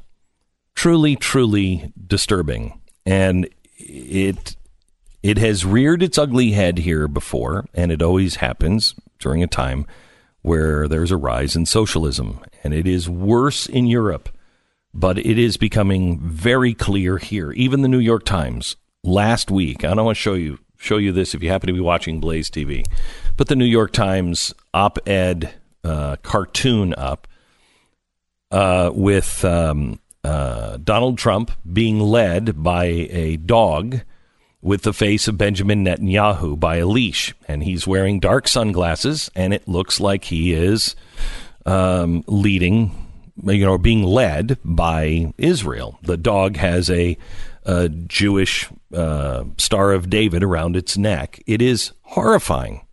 And the New York Times said, "Oh, we apologize for that. We apologize." Really? You didn't know that was anti-Semitic?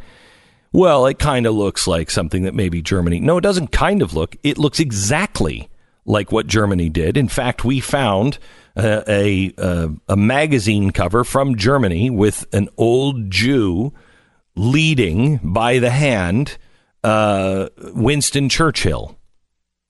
It's exactly what Goebbels was doing.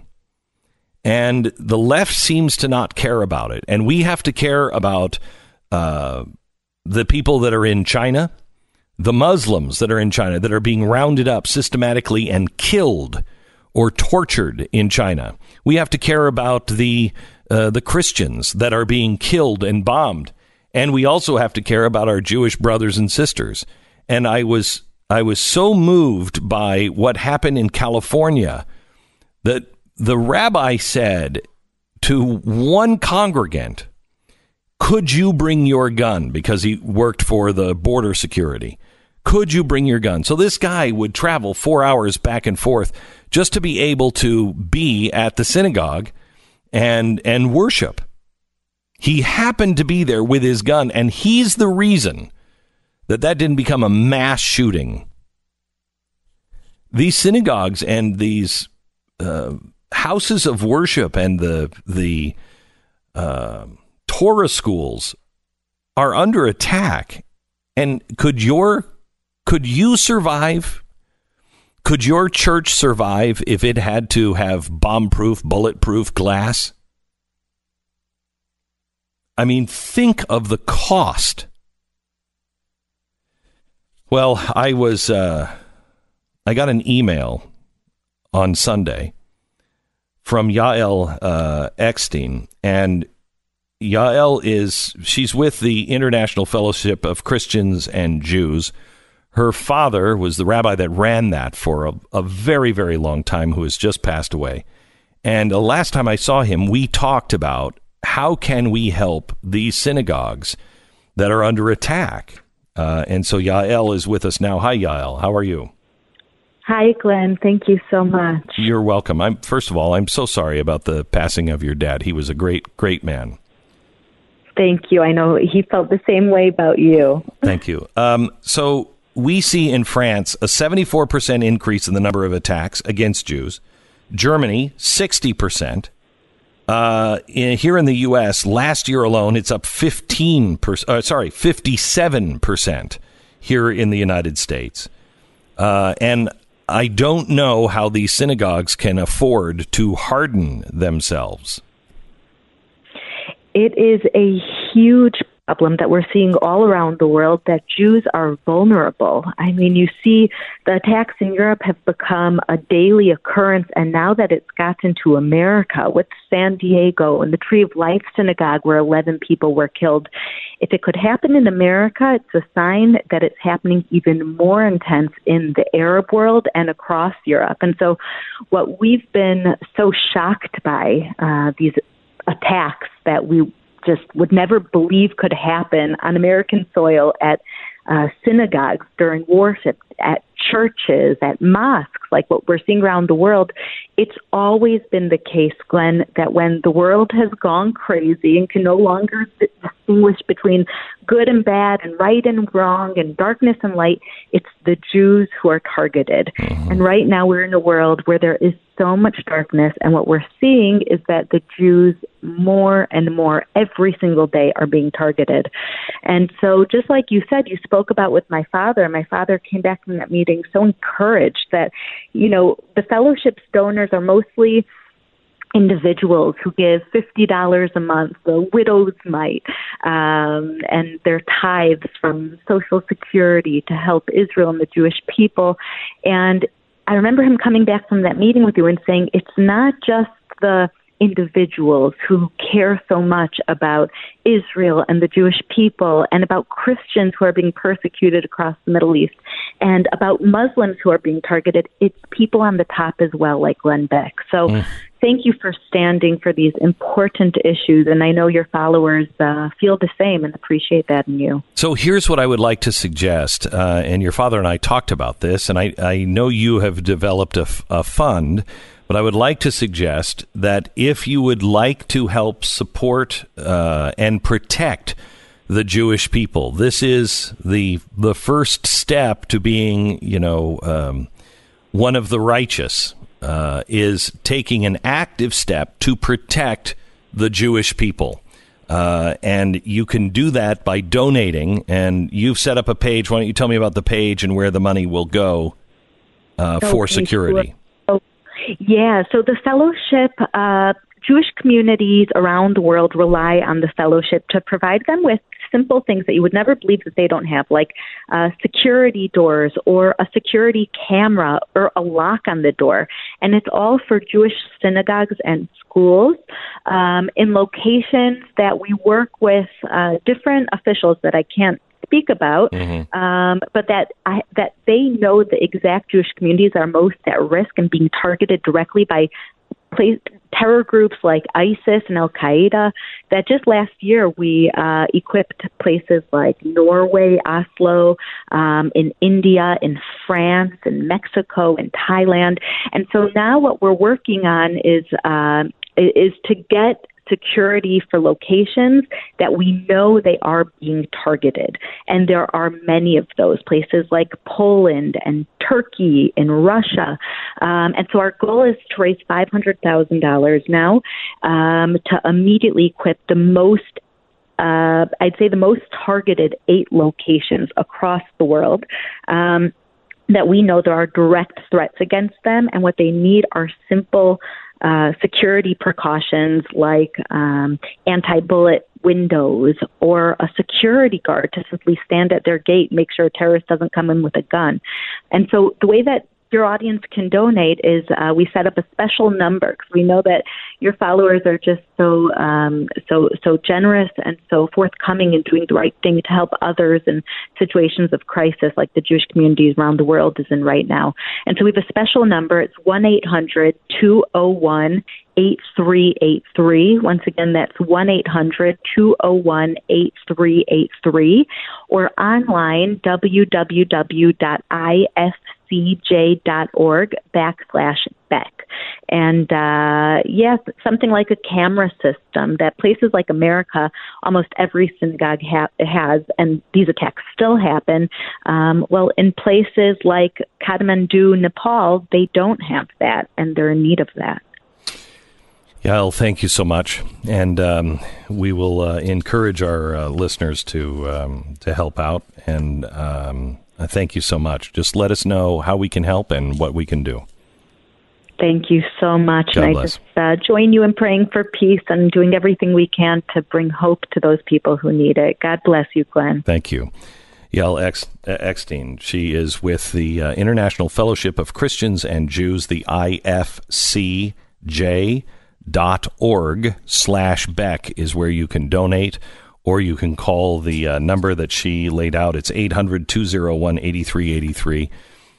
This, honestly, you know, I'm doing something on socialism tomorrow, and my daughter came in, and she brought something that I got for her birthday a few years ago. This is my eldest daughter, Mary, and it's a picture of the woman I always talk about, Paulina, that was one of the righteous among the nations, and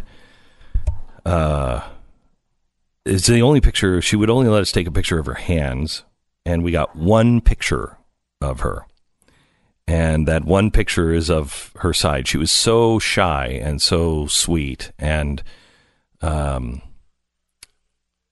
she just didn't want any credit. She was just somebody who tried to do the right thing and try to reach out and save the Jewish people that she could save.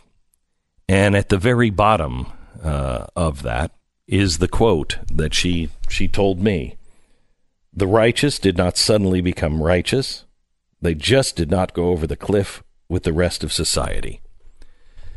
All we have to do is do what we've always done. When people are in need, we act. There is nothing that will give us more protection than helping children, and quite honestly, I think helping the Lord's people. It's clearly in the scriptures. They are targeted. Christians are being targeted. And you know what we're doing with the Nazarene Fund. And I urge you to get involved if you'd like to get involved in that. But here is something where these people are going into the synagogue, or they're sending their kids to school, and they are terrified. So let's help the 9, what did she say, 8 or 9 different facilities around the world that are most in danger.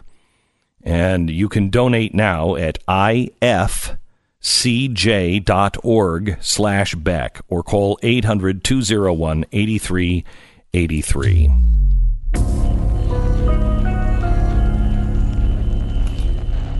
Goldline. Foreign central banks are acquiring gold now at the fastest pace in 50 years. Why? Why do you suppose? Russia wants to reduce its dependence on the dollar. Hungary's central bank cited gold's strategic importance as the underlying reason for recent purchases. At the end of World War II, America was the bank because we had 30% of the world's gold reserves. Today, that number is less than 5%. What do you think that means to the world's reserve currency? The world will always race to gold when it becomes less dependent on the dollar. And they're doing that on a macro level. We should be doing it with our portfolio. We should be rushing back towards gold because the dollar is eventually going to be worth less and less until it's worthless. Take your profits from the stock market Have you considered gold? Have you considered what life is like if the banks shut down for a while? And I know that sounds crazy, but watch tomorrow's special and see how crazy it is. Call Goldline today. See how easy it is to go own gold or silver at 866-GOLDLINE. 1-866-GOLDLINE. Read their important risk information, find out if it's right for you. But call them right now. 1-866-GOLDLINE. We have an update on Venezuela. The president has spoken out and said that the United States supports the Venezuelan people in this coup. There's some disturbing video that just came out just a couple of minutes ago with army vehicles just mowing into crowds, just running over people. It's pretty bad in Venezuela today. Pretty bad. And it's pretty bad in Venezuela every day. Yeah, lately. Yeah, at least since Chavez? I mean, yeah. You go back to the 1950s. This is something you're going to talk about in the special. It's called Socialism, A Message from the Dead. And that transformation for Venezuela was really significant.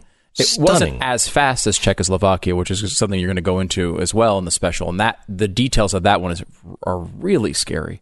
Venezuela, though, in the 1950s was the fourth highest GDP in the world. It was amazing. In the 50s and 60s, Venezuela was amazing. They have more oil than Saudi Arabia. Yeah. I mean, they are sitting on natural resources like crazy. There's no reason that country should be in this shape other than socialist leadership. It doesn't work. It never works. The people need their freedom back. Yeah, and part of the interesting part about the oil situation in Venezuela as well is a lot of these big capitalist companies came in back in the day with all these resources and said, we'll develop them. And, this was an okay arrangement, right? It was at least a foot in the door for capitalism. And then they just nationalized the companies. They just came in and said, hey, all that work you put into that? Well, we're going to take that back. And then they screwed it up so badly, which is, of course, what happens every single time. It's no surprise to anyone. I mean, they were charging like 7 cents a gallon for gas because they were buying everybody off. They ran out of everybody else's money to do so. And then where are you? You're here. You're in a place where people are literally eating dogs, animals out of the zoo. People are starving, lost, I think, 24 pounds in a year on average? This is where, do you remember when George Bush was in office and Chavez came and he played footsies with the Kennedys up in Massachusetts and provided free oil from Citgo? Yep. And was giving everybody in the United States free oil because their socialist country could afford it. They were giving aid, propaganda, but aid to us when George Bush was in office. Oh, yeah? They're starving to death today. There's an episode of Parks and Rec we've talked about before where the Venezuelan delegation comes, and they're presented as a country with so much bounty, they can't understand why Americans have these crappy parks and all these terrible things. Why aren't you just doing these things? It was presented as, it was a joke, but it was presented as what people thought of at the time on the left. So this is a great thing, and we're just ignoring it and screwing it up because we're stuck in our ways. It's amazing. That's not that long ago.